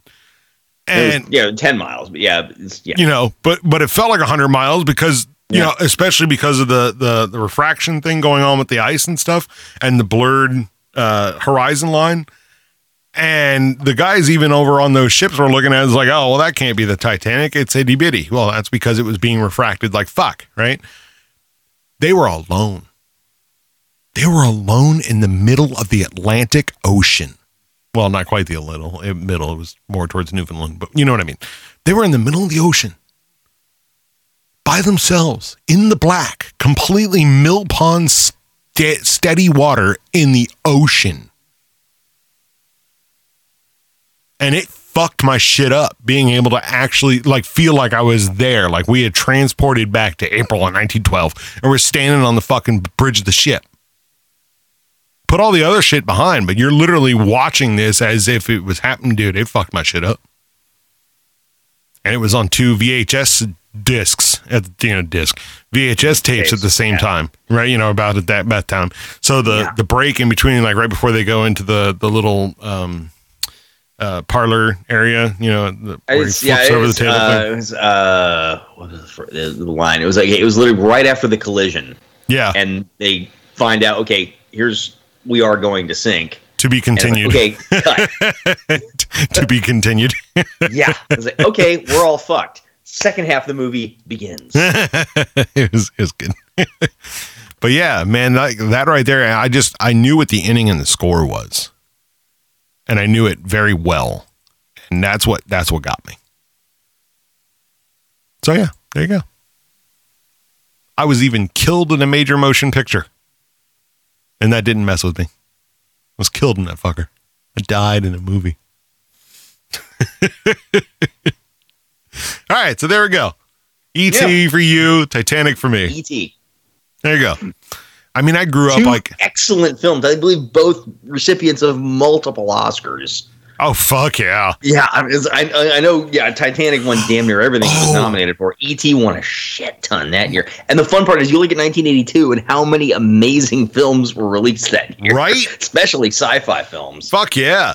I take that back. I'm going to go back. I think the one that I actually did have an emotional response to was Pollyanna.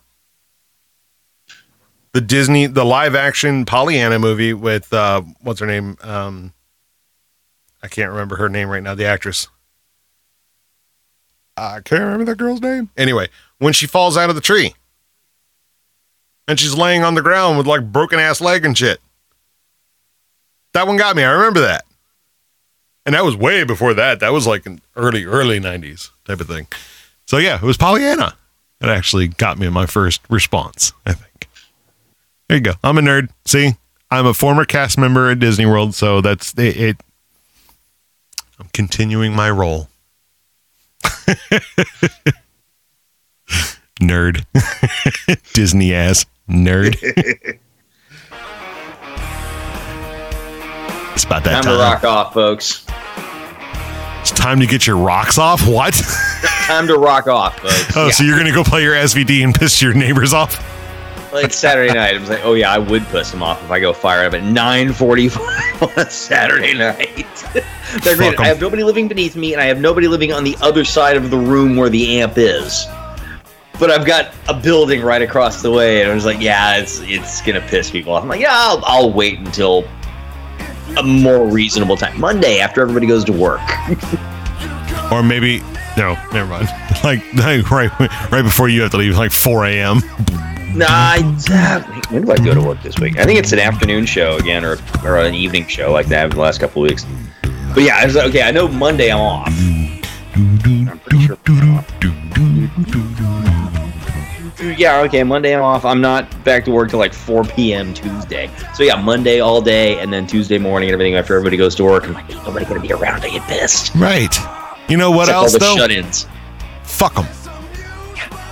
You can do it here any time of the day because we got fuckboys that live next door and they drive their shots fired cars every day. I'm just saying, I'm pretty sure that if they're not gay, legitimately gay, then they are failing at what they're trying to do because they have never had one girl at their house ever. But they have these cars, so if they're trying to make it look like they're badass and sexy or something like that, they are failing. Or if they're gay, they're winning because there's boys there all the time. It might be what's going on. I'm pointing towards homosexual. Ain't nothing wrong with that. No. Just is what it is. But if they are trying to get women, they are failing. They are doing the complete polar opposite of what they need to do. It's like, gentlemen, that tactic ain't working. No. Pivot the strategy. Pivot! Don't be like the regime in Washington right now. Right. When shit's going south, you change tack. You don't fucking put your foot to the floor. Exactly. All right, ladies and gentlemen, it's been the Porch Factor on 7600thesquawk.com. Don't forget, while we're off, 833-441-2220, you can call. Don't forget to, if you're listening to this as a podcast, come in on Saturdays, 8 p.m. Eastern and 7 p.m. Central. You can listen to us live, and you can also call and do cool things. You can also be a... Did you just yell for me, my wife? No! She asked if I just yelled for her. I'm still doing the show, crazy lady. All right, we will talk to y'all later. Peace out, Girl Scouts. Adios. Shed my skin.